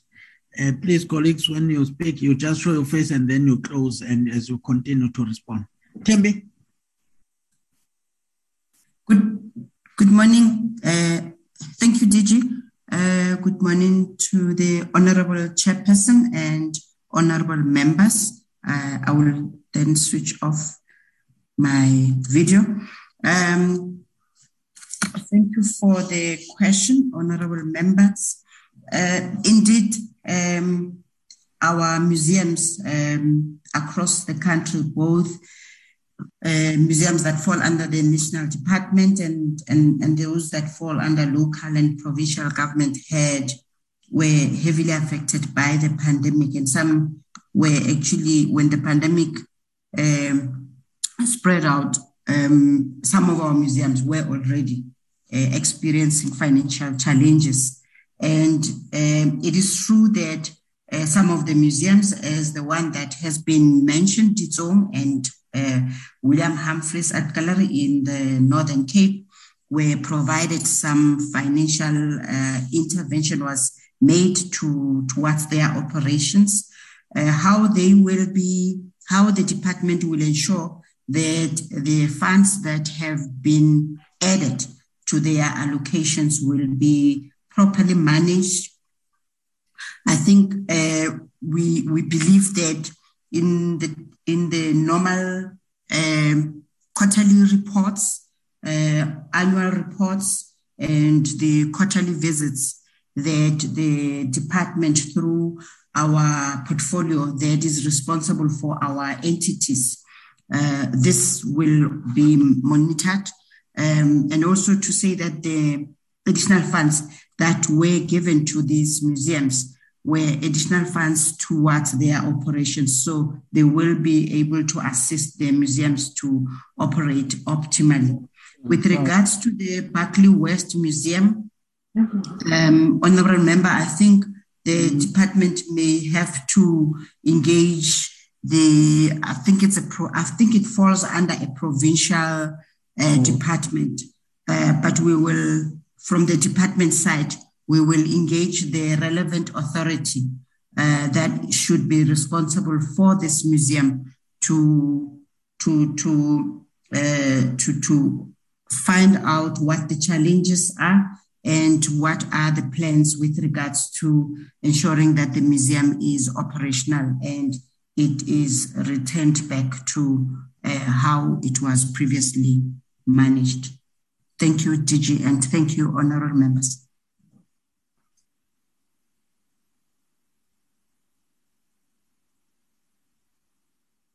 DG? No, thanks, Honorable Chair Ndongeni. Can I then ask DDG Chikwatamba?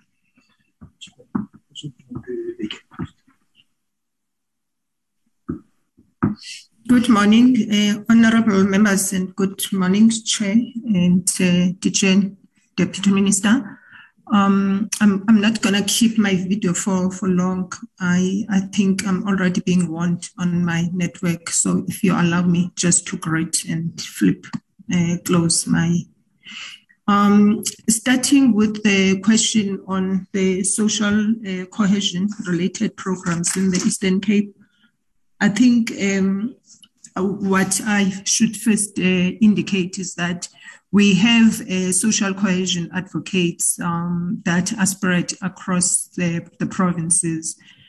And of course, over time, which is something we are currently addressing, some have become inactive. But if I'm speaking about Western Cape in particular, we are left with 2 active social cohesion advocates there. The programs that they are running are programs that, if I may just give high-level summary, programs that are focused on communities, first assisting communities in terms of their leadership structures, how to deal with social issues. So it's more of a community leader empowerment program. And then there are programs where they would go directly and assist working with these local structures, whether it's issues of peace building, where there have been issues of social unrest of different dimensions. So they would assist in that regard with conflict resolution mechanisms, whether training or just engaging as well as facilitators.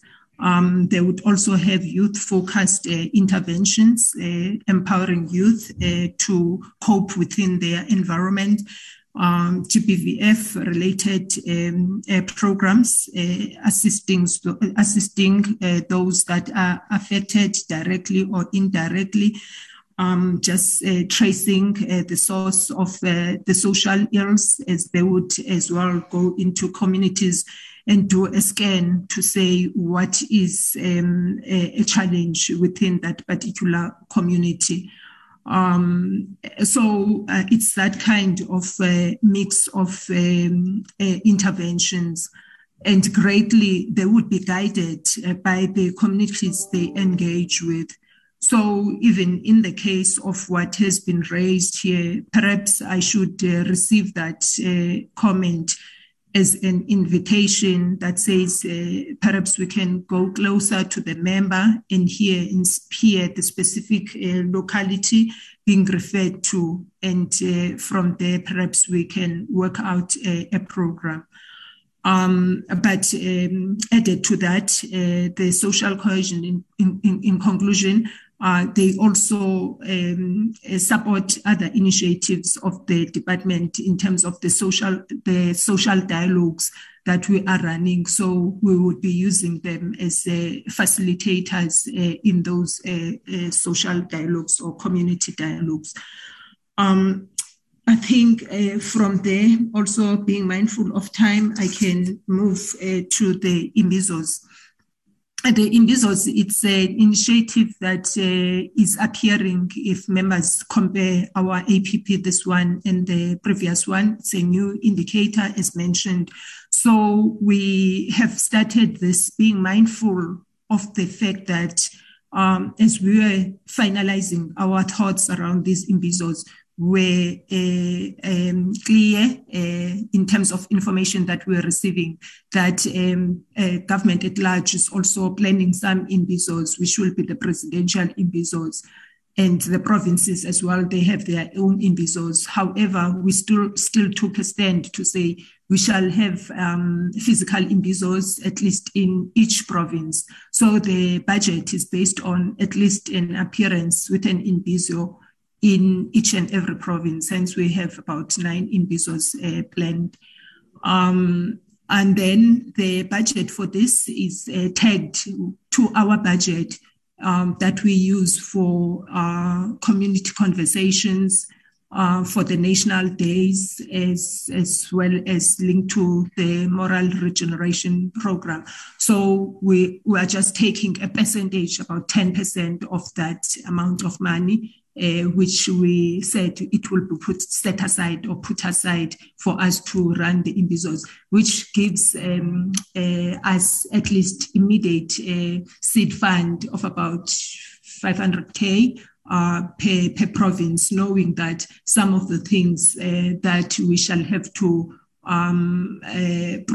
provide in preparations for the logistics for the imbizos, they may come from the provinces, because we don't go into an imbizo in the province by ourselves. This is more like a partnership engagement and program with our partner department in the province. So in our way of doing things, they would contribute as well to our plan, because it's a joint plan.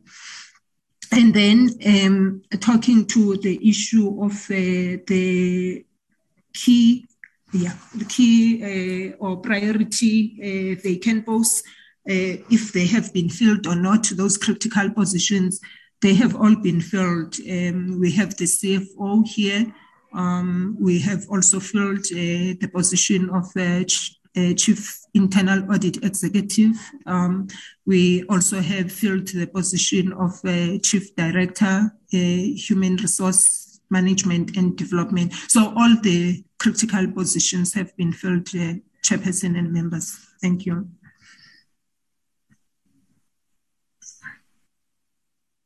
Thanks very much. Can I then take DDG Kumalo? Thank you very much, DG. I am hoping I am audible. I am in the Northern Cape, the northern part of it, actually. So also I'm going to switch off, request to switch off my video, Honorable Chair. Honorable Chair and members, I am going to be responding to the question on the issue of the relief and the disgruntlement that came through evidently from the artists. I would respond to actually say, indeed, as far as the department is concerned, we did our best to meet the challenges that the artists were faced with, especially during the COVID-19, the height of the COVID-19 pandemic. And there were a number of interventions that were put in place. And if I were to provide the honorable members with a round figure of how much support we provided, it stood at ultimately by the end of March, starting from the time when the relief fund was being dispersed to the end of March 2022, it stood at more than 800 million, which is 811 million to be exact, which was the total amount that came through reprioritization of our own budget as a department. We're taking cognizant of the importance of this relief. The department had to go back to its programs and reprioritize and find the money to go towards this relief.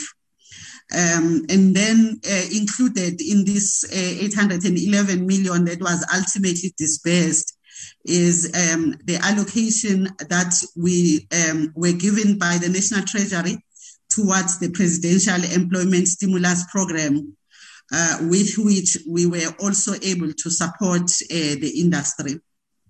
So just talking to this 811 million that was ultimately provided, I need to also indicate to the honorable members that a smaller figure of that 811 million would include some of the support that went to the athletes, but about more than 95% went to the creative industry. This intervention that I'm talking about, Honorable Chair and members, was made up of a relief fund that was phased into three, phase 1, 2, and 3, and also the partnerships that we managed to secure, where as a department, we partnered with the Department of Small Business and Development, and we contributed enough amount of budget to meet the needs of specific genres, for instance, the area of craft, the area of visual arts, and then also the partnerships that we secured with the Solidarity Fund, where we were able to also secure some support. So just looking at the relief fund only, a total amount of 197 million was dispersed. So out of the 811 million, Honorable Chair, that I'm talking about, 197 million of that was just made up of the reprioritization that was done by the department, looking at its own budget. And it ultimately benefited more than 21,000 creatives in the country. The balance of the amount is 613 million, Honorable Chair. That benefited a total of 37,557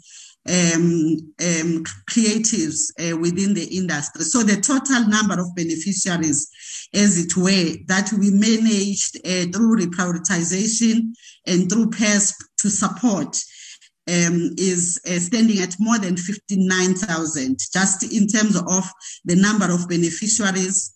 And this figure is actually inclusive of some of the organizations and enterprises that the department supported. So indeed, to answer the honorable member's question, we believe as a department, we did our best to assist the creative industry during this challenging time, more especially.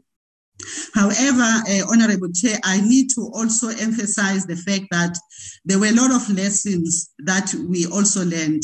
Therefore, one of the interventions that we have commenced with as a department is the development of a database so that we have clarity around who is a creative in this country.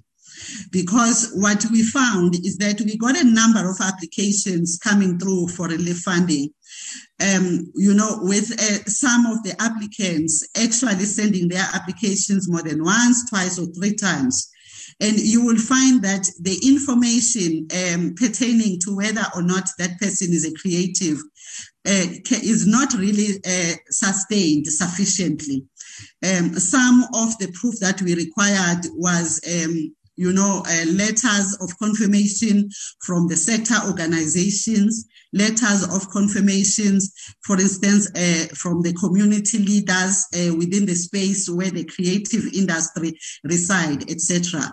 However, going forward, so that we fully structure our interventions and we also know who we are supporting, we have embarked on this process of the development of the database where the creatives would be registered, and we can then be able to deal with the interventions in a more focused and sustainable manner. So, Honorable Chairperson and members, that is how I would respond to the question in terms of the amount of budget ultimately dispersed and the number of beneficiaries that benefited from the interventions that the department put in place to address the challenges of the creative during COVID-19, but also touching on the lessons learned and the interventions we are putting forward so that we don't have a recurrence of some of the challenges we experience as a department. Thank you very much, Honorable Chair. Thank you, DG. Thanks, DDG Khan. The issue of the support to athletes and getting better medals hall in the next Olympic.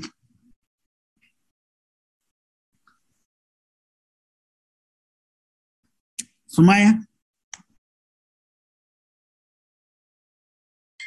Sorry, DG. Thank you very much, DG. Good morning to the chairperson and good morning to the members and to DG, DM, DG and colleagues. Chairperson, just to respond to the question around the budget reductions in program 2, It was about 4 million rands that the budget was reduced from the last financial year. And I think it was something that was informed by Treasury, taking into consideration the CPI, etc. So there's a small reduction. And this was actually, some of it came out of the earmarked funding and also through other line items as well. So it was a small reduction in terms of the budget. Chairperson, in terms of the issue around athletics, athletics is one of the priority codes of sport. And yes, we do support all of our federations, at least about 60 of our federations, and our budget is very limited in terms of the support that we give to these federations. We have about 117 million rands that we have to transfer to plus minus 60 sporting codes. But in the case of athletics, in the last financial year, we have allocated 5.7 million rands to them. And in terms of the support, we provided support towards administration costs as well as towards the programs. Madam Chair, with regard to support to athletics towards the Olympic Games in 2024. Now, if you look at the major events, major preparation, team preparation for major multi-coded events like the Olympic Games, like the Commonwealth Games, etc., the responsibility is very clear in terms of the Act that it lies with the federations themselves to prepare the athletes for these events, and also with the South African Sports Confederation and Olympic Committee. But from our side, we also look at the prospect of the codes and the medals that they have, the prospect of them getting medals as well. And we try and provide some support to SASCOC so that they can then identify those athletes who have the potential of winning medals at major international events. And it's not only confined to athletics, there are other codes of sports as well. But holistically, between ourselves and with SASCOC, Madam Chair, if we look at the last Olympic Games and in preparation for the Paris 2024 Olympic Games, we have already started to review the team performance of Team South Africa at the Olympic Games last year.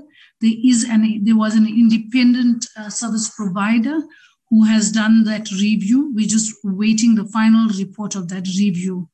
And in addition, Madam Chair, in preparation or as a dry run towards the Paris 2024 Olympic Games, there is the Commonwealth Games taking place in Birmingham in July this year. So many of the athletes that have been identified and will participate there are actually those who are also preparing for the Paris 2024 Olympic Games. With regard to support to athletics as a whole, Madam Chair, if you look at the African Championships that just took place, the Senior African Championships, we committed to assist them with that championships. And if you look at the performance, the championships took place in Mauritius. South Africa fielded 89 athletes at that event, and 36 of them received podium places, 9 gold, 13 silver, and 14 bronze. And they finished second on the medal table behind Kenya. And we have committed to providing support to them to the African Championships. So that, Madam Chair, is a response towards the question around athletics. DG, I think I've covered those questions that came from around the program too. Thank you very much, Chair. No, thanks very much, DDG. Maybe Honorable Chairperson, starting with the issue of the athletics and the preparations for France or Paris, is that also the interventions that we'll be making as we continue with the support of the elite athletes is working with SASCOC. The minister and the president of SASCOC have set a team which include led by myself from the department, as well as led by the CEO of SASCOC, to review the previous dismal performance of the team in the last Olympics in Japan. So we are working on that, and a scientific properly diagnosis of the problem. SASCOC commissioned the University of Cape Town so that they have some independence in the review. But the team is finalizing that now that the report has come for us now to process that report and look at the interventions based on the areas of weaknesses that the report would have identified, whether it's in preparations, whether it's it funding, areas that need to be strengthened. But in a nutshell, Chairperson, we should be able to come back at some point to the select committee with that particular intervention plan that we would have developed, and then be able to indicate what is being done. At the same time, with the programs we have on the elite athletes, as well as the funding we provide to SASCOC when they prepare teams, we have a special budget that would normally provide to assist in the team preparation for Olympics. But we want to really see a big change, both in terms of performance and reflection of the team, in terms of demography of South Africa as they go there. But we must say, Chairperson, that there are a number of constraints that the issue of the budget of the department, and looking at the fact that sport is not played by someone who is sick and therefore you go to hospital. It's for every citizen. So if we say you've got 60 million citizens and you have a department funded at 6 billion rand, and that money is spent outside of the department, it is a challenge. And that is why Minister Mr. Mthethwa have also decided we still pursue the issue of the tax incentives or some incentives that can be provided to the private sector so that they come on board to provide funding, which will assist us to really address the issues. Because in this country, we are talking about 1:5,000 people for each coach. When you look at Australian model, you look at UK model, they would be talking of 1:40 or 1:100, yet we are having a dearth of talent, of skilled coaches. So then you've got the issue of infrastructure, which then becomes an inhibiting factor in terms of where do we practice when kids do not have opportunities to go and train just for they've never seen the track. They don't know how to get hold of to use the hurdle. So these are the things, the swimming pools. But we need also the metros, which is one of the things also that has been raised from our side, that the metros should be able to also ring-fence budget like MIG, because MIG is only targeting local municipalities. But what about the metros who have billions of rands, almost I don't know how many times compared to the department, but they hardly budget for issues of sport. They will prioritize other things and they don't have a ring-fence budget.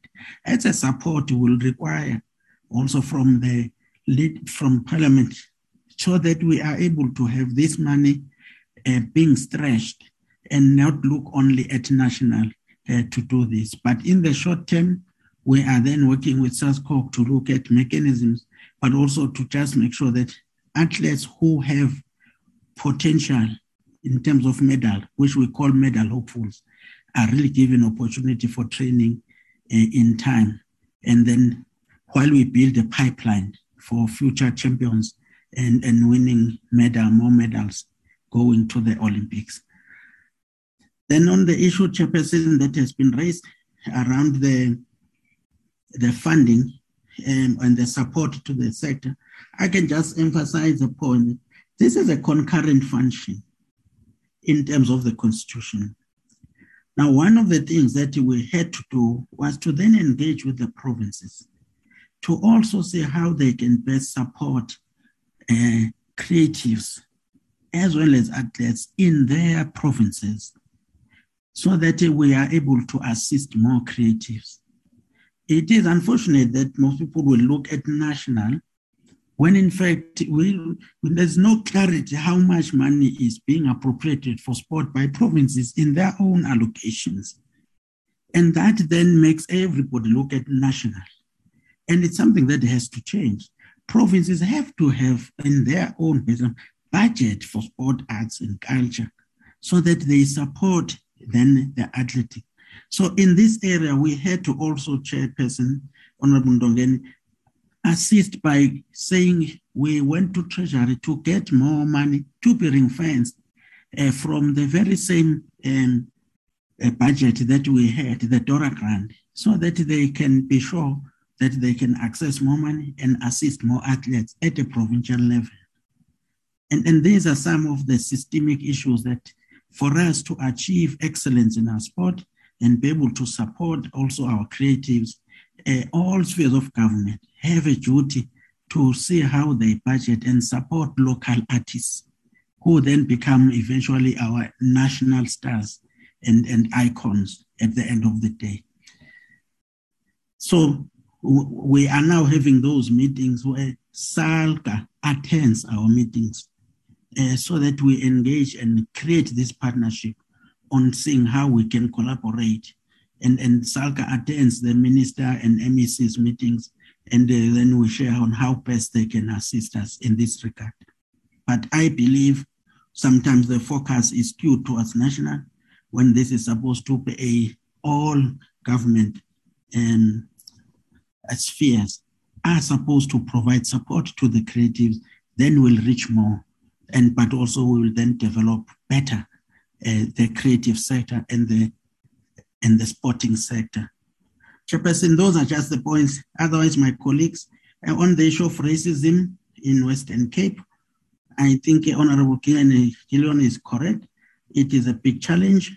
The interventions we're making might not reach as many and achieve as much change as we want in the Western Cape. And it is something that requires concerted effort. And for us, the programs might only touch here and there. I understood that the Honorable Gillion was saying it's not just some communities, but it was affecting almost everyone who was a part and parcel of the State SA and volunteers who were busy doing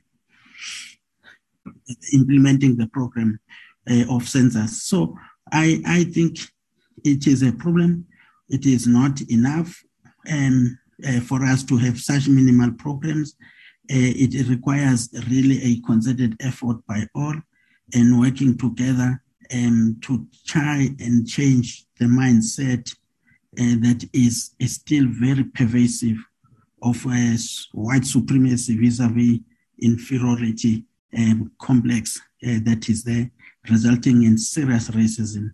So I think we will appreciate any support that we can also get to expand our footprint and have more social cohesion advocates in the Western Cape to work together with the society and target communities about the change of mindset. But it is not going to be easy because majority of people who might have this sense of white superiority will even from abroad will prefer to have a destination in Western Cape.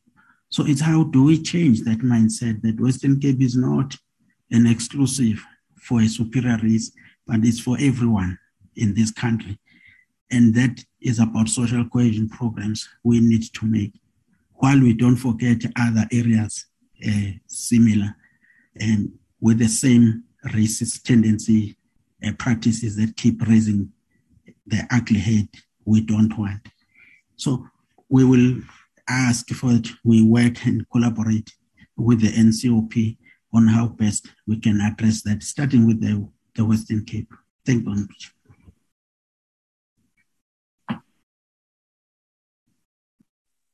Thank you, DJ. Chair, I'm back, Chair. Oh, okay. Thank you, TM. Thank you so TM? much. I know that I get cut off and then get on again, but I just wanted to, I listened to the responses from the officials from the department, and I really want to appreciate how they have clarified certain issues. And I just wanted to reconfirm the fact that Izimbizo and the social cohesion programs are actually meant to complement each other in terms of making sure that we get closer to our people. Because one of the big issues is the fact that communities always complain about the fact that they are not in touch with the government. So what we then try to do with Izimbizo and the social cohesion programs is to try and bridge that gap. And of course, it might not be enough, and the members of the NCOP could help us around here because they are closer to the people and they are on the ground. So they can be able to assist us and actually say to us here and there, we think you should do more programs. And there's more that can be done. I just wanted to appreciate that. And just to also confirm that for the 2024 Paris Olympics, we are all on the same page in the fact that we want more medals there. And therefore, when DG and DG Sumaya were saying we are having interactions with SASCOC on that, and the fact that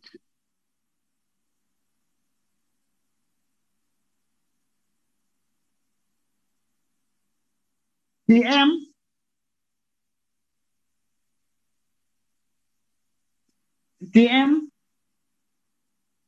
that have raised are assisting us to actually perfect the programs of the department. DM, yes, DM, ma'am.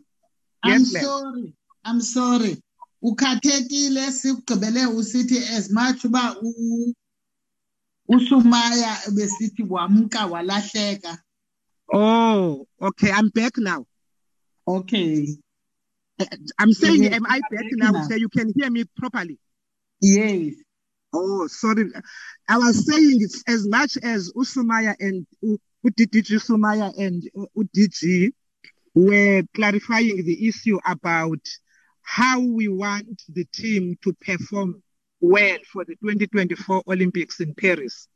We also want to confirm that it is also our interest as much as the select committee is their interest. And we will be coming back to you once we have put together a strategy to brief the select committee so that you are on the loop on what is it that we want to make sure that that team performs well in Paris. Thank you very much, Chair, and thank you very much for the questions and the recommendations that you have raised, because they also assist the department to perfect the programs and make sure that here and there we tweak and make it work as the members have raised. And one is confirming and committing to the fact that we will come back and brief the select committee on progress made on some of the issues. Thank you very much, Chair. Okay, thank you, TM. Siyabulela. But DG, CFO didn't answer my question or didn't explain to me the difference between the current and capital. CFO. No, thanks, Honorable Chair.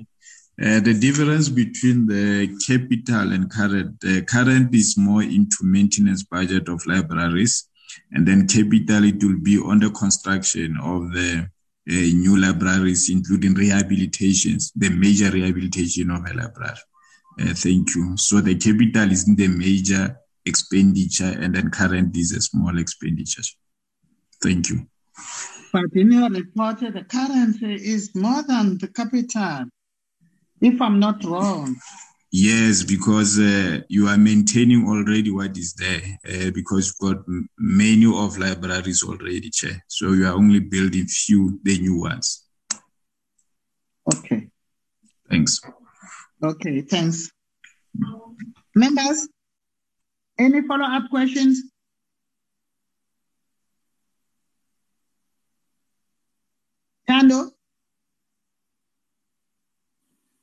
Tando?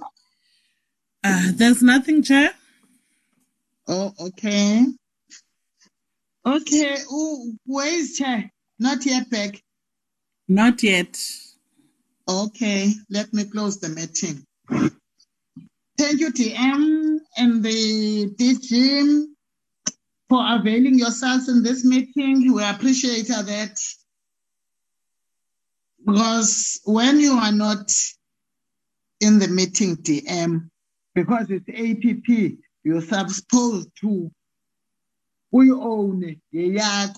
That's why this is eager into a meeting. But again, all in that, we thank you for that. We appreciate that. Let's see next time what we can do. We hear what you are saying, DG, but we're not promising anything. We can do what we can do. But on that note, thank you very much. Let's close the meeting. The meeting is adjourned. No, thank you very much, Honorable Ndongeni, and the members and the Deputy Minister. Colleagues, thanks very much. Thank you very much, Chair, and the honorable members. Thank you very, very much. Siyabulela sihlalo obambeleyo enkosi kakhulu. Oh, nobody had taken. Thank you. Okay, bye. Thank you. Recording stopped. Bye, everyone. Okay, thank you. Oh, ndiyakwenye nge 1:45. Ndingusihlalo nakuyi. Thanks, Baba Yin. Bye, Ntombi. Bye, Mampela. Bye, Puti. Yewethu lithini bali siyahamba ne? You andisenawari yongani.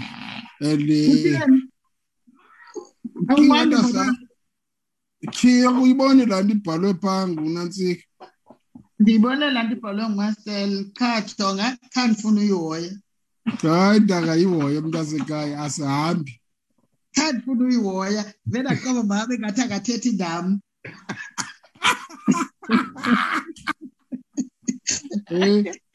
Beth asihambi ntana. Oh Ntombi njani Elo xesha bese ndiqalile umane ndithatha into ndifake ebhegini, phela nye ndifake ebhegini. It's not a dream. Ndangasihambi tu ndicela. Kodwa ndivile nje lana mfika. Oh, okay. Beqale kwa uchairperson wathi akahambi. That's Musba why. And nguye lo wenze yonke la. Nguye usenzele into phakathi kwabantu. Bye bye. Bye mntasekhaya. Bye. Okay.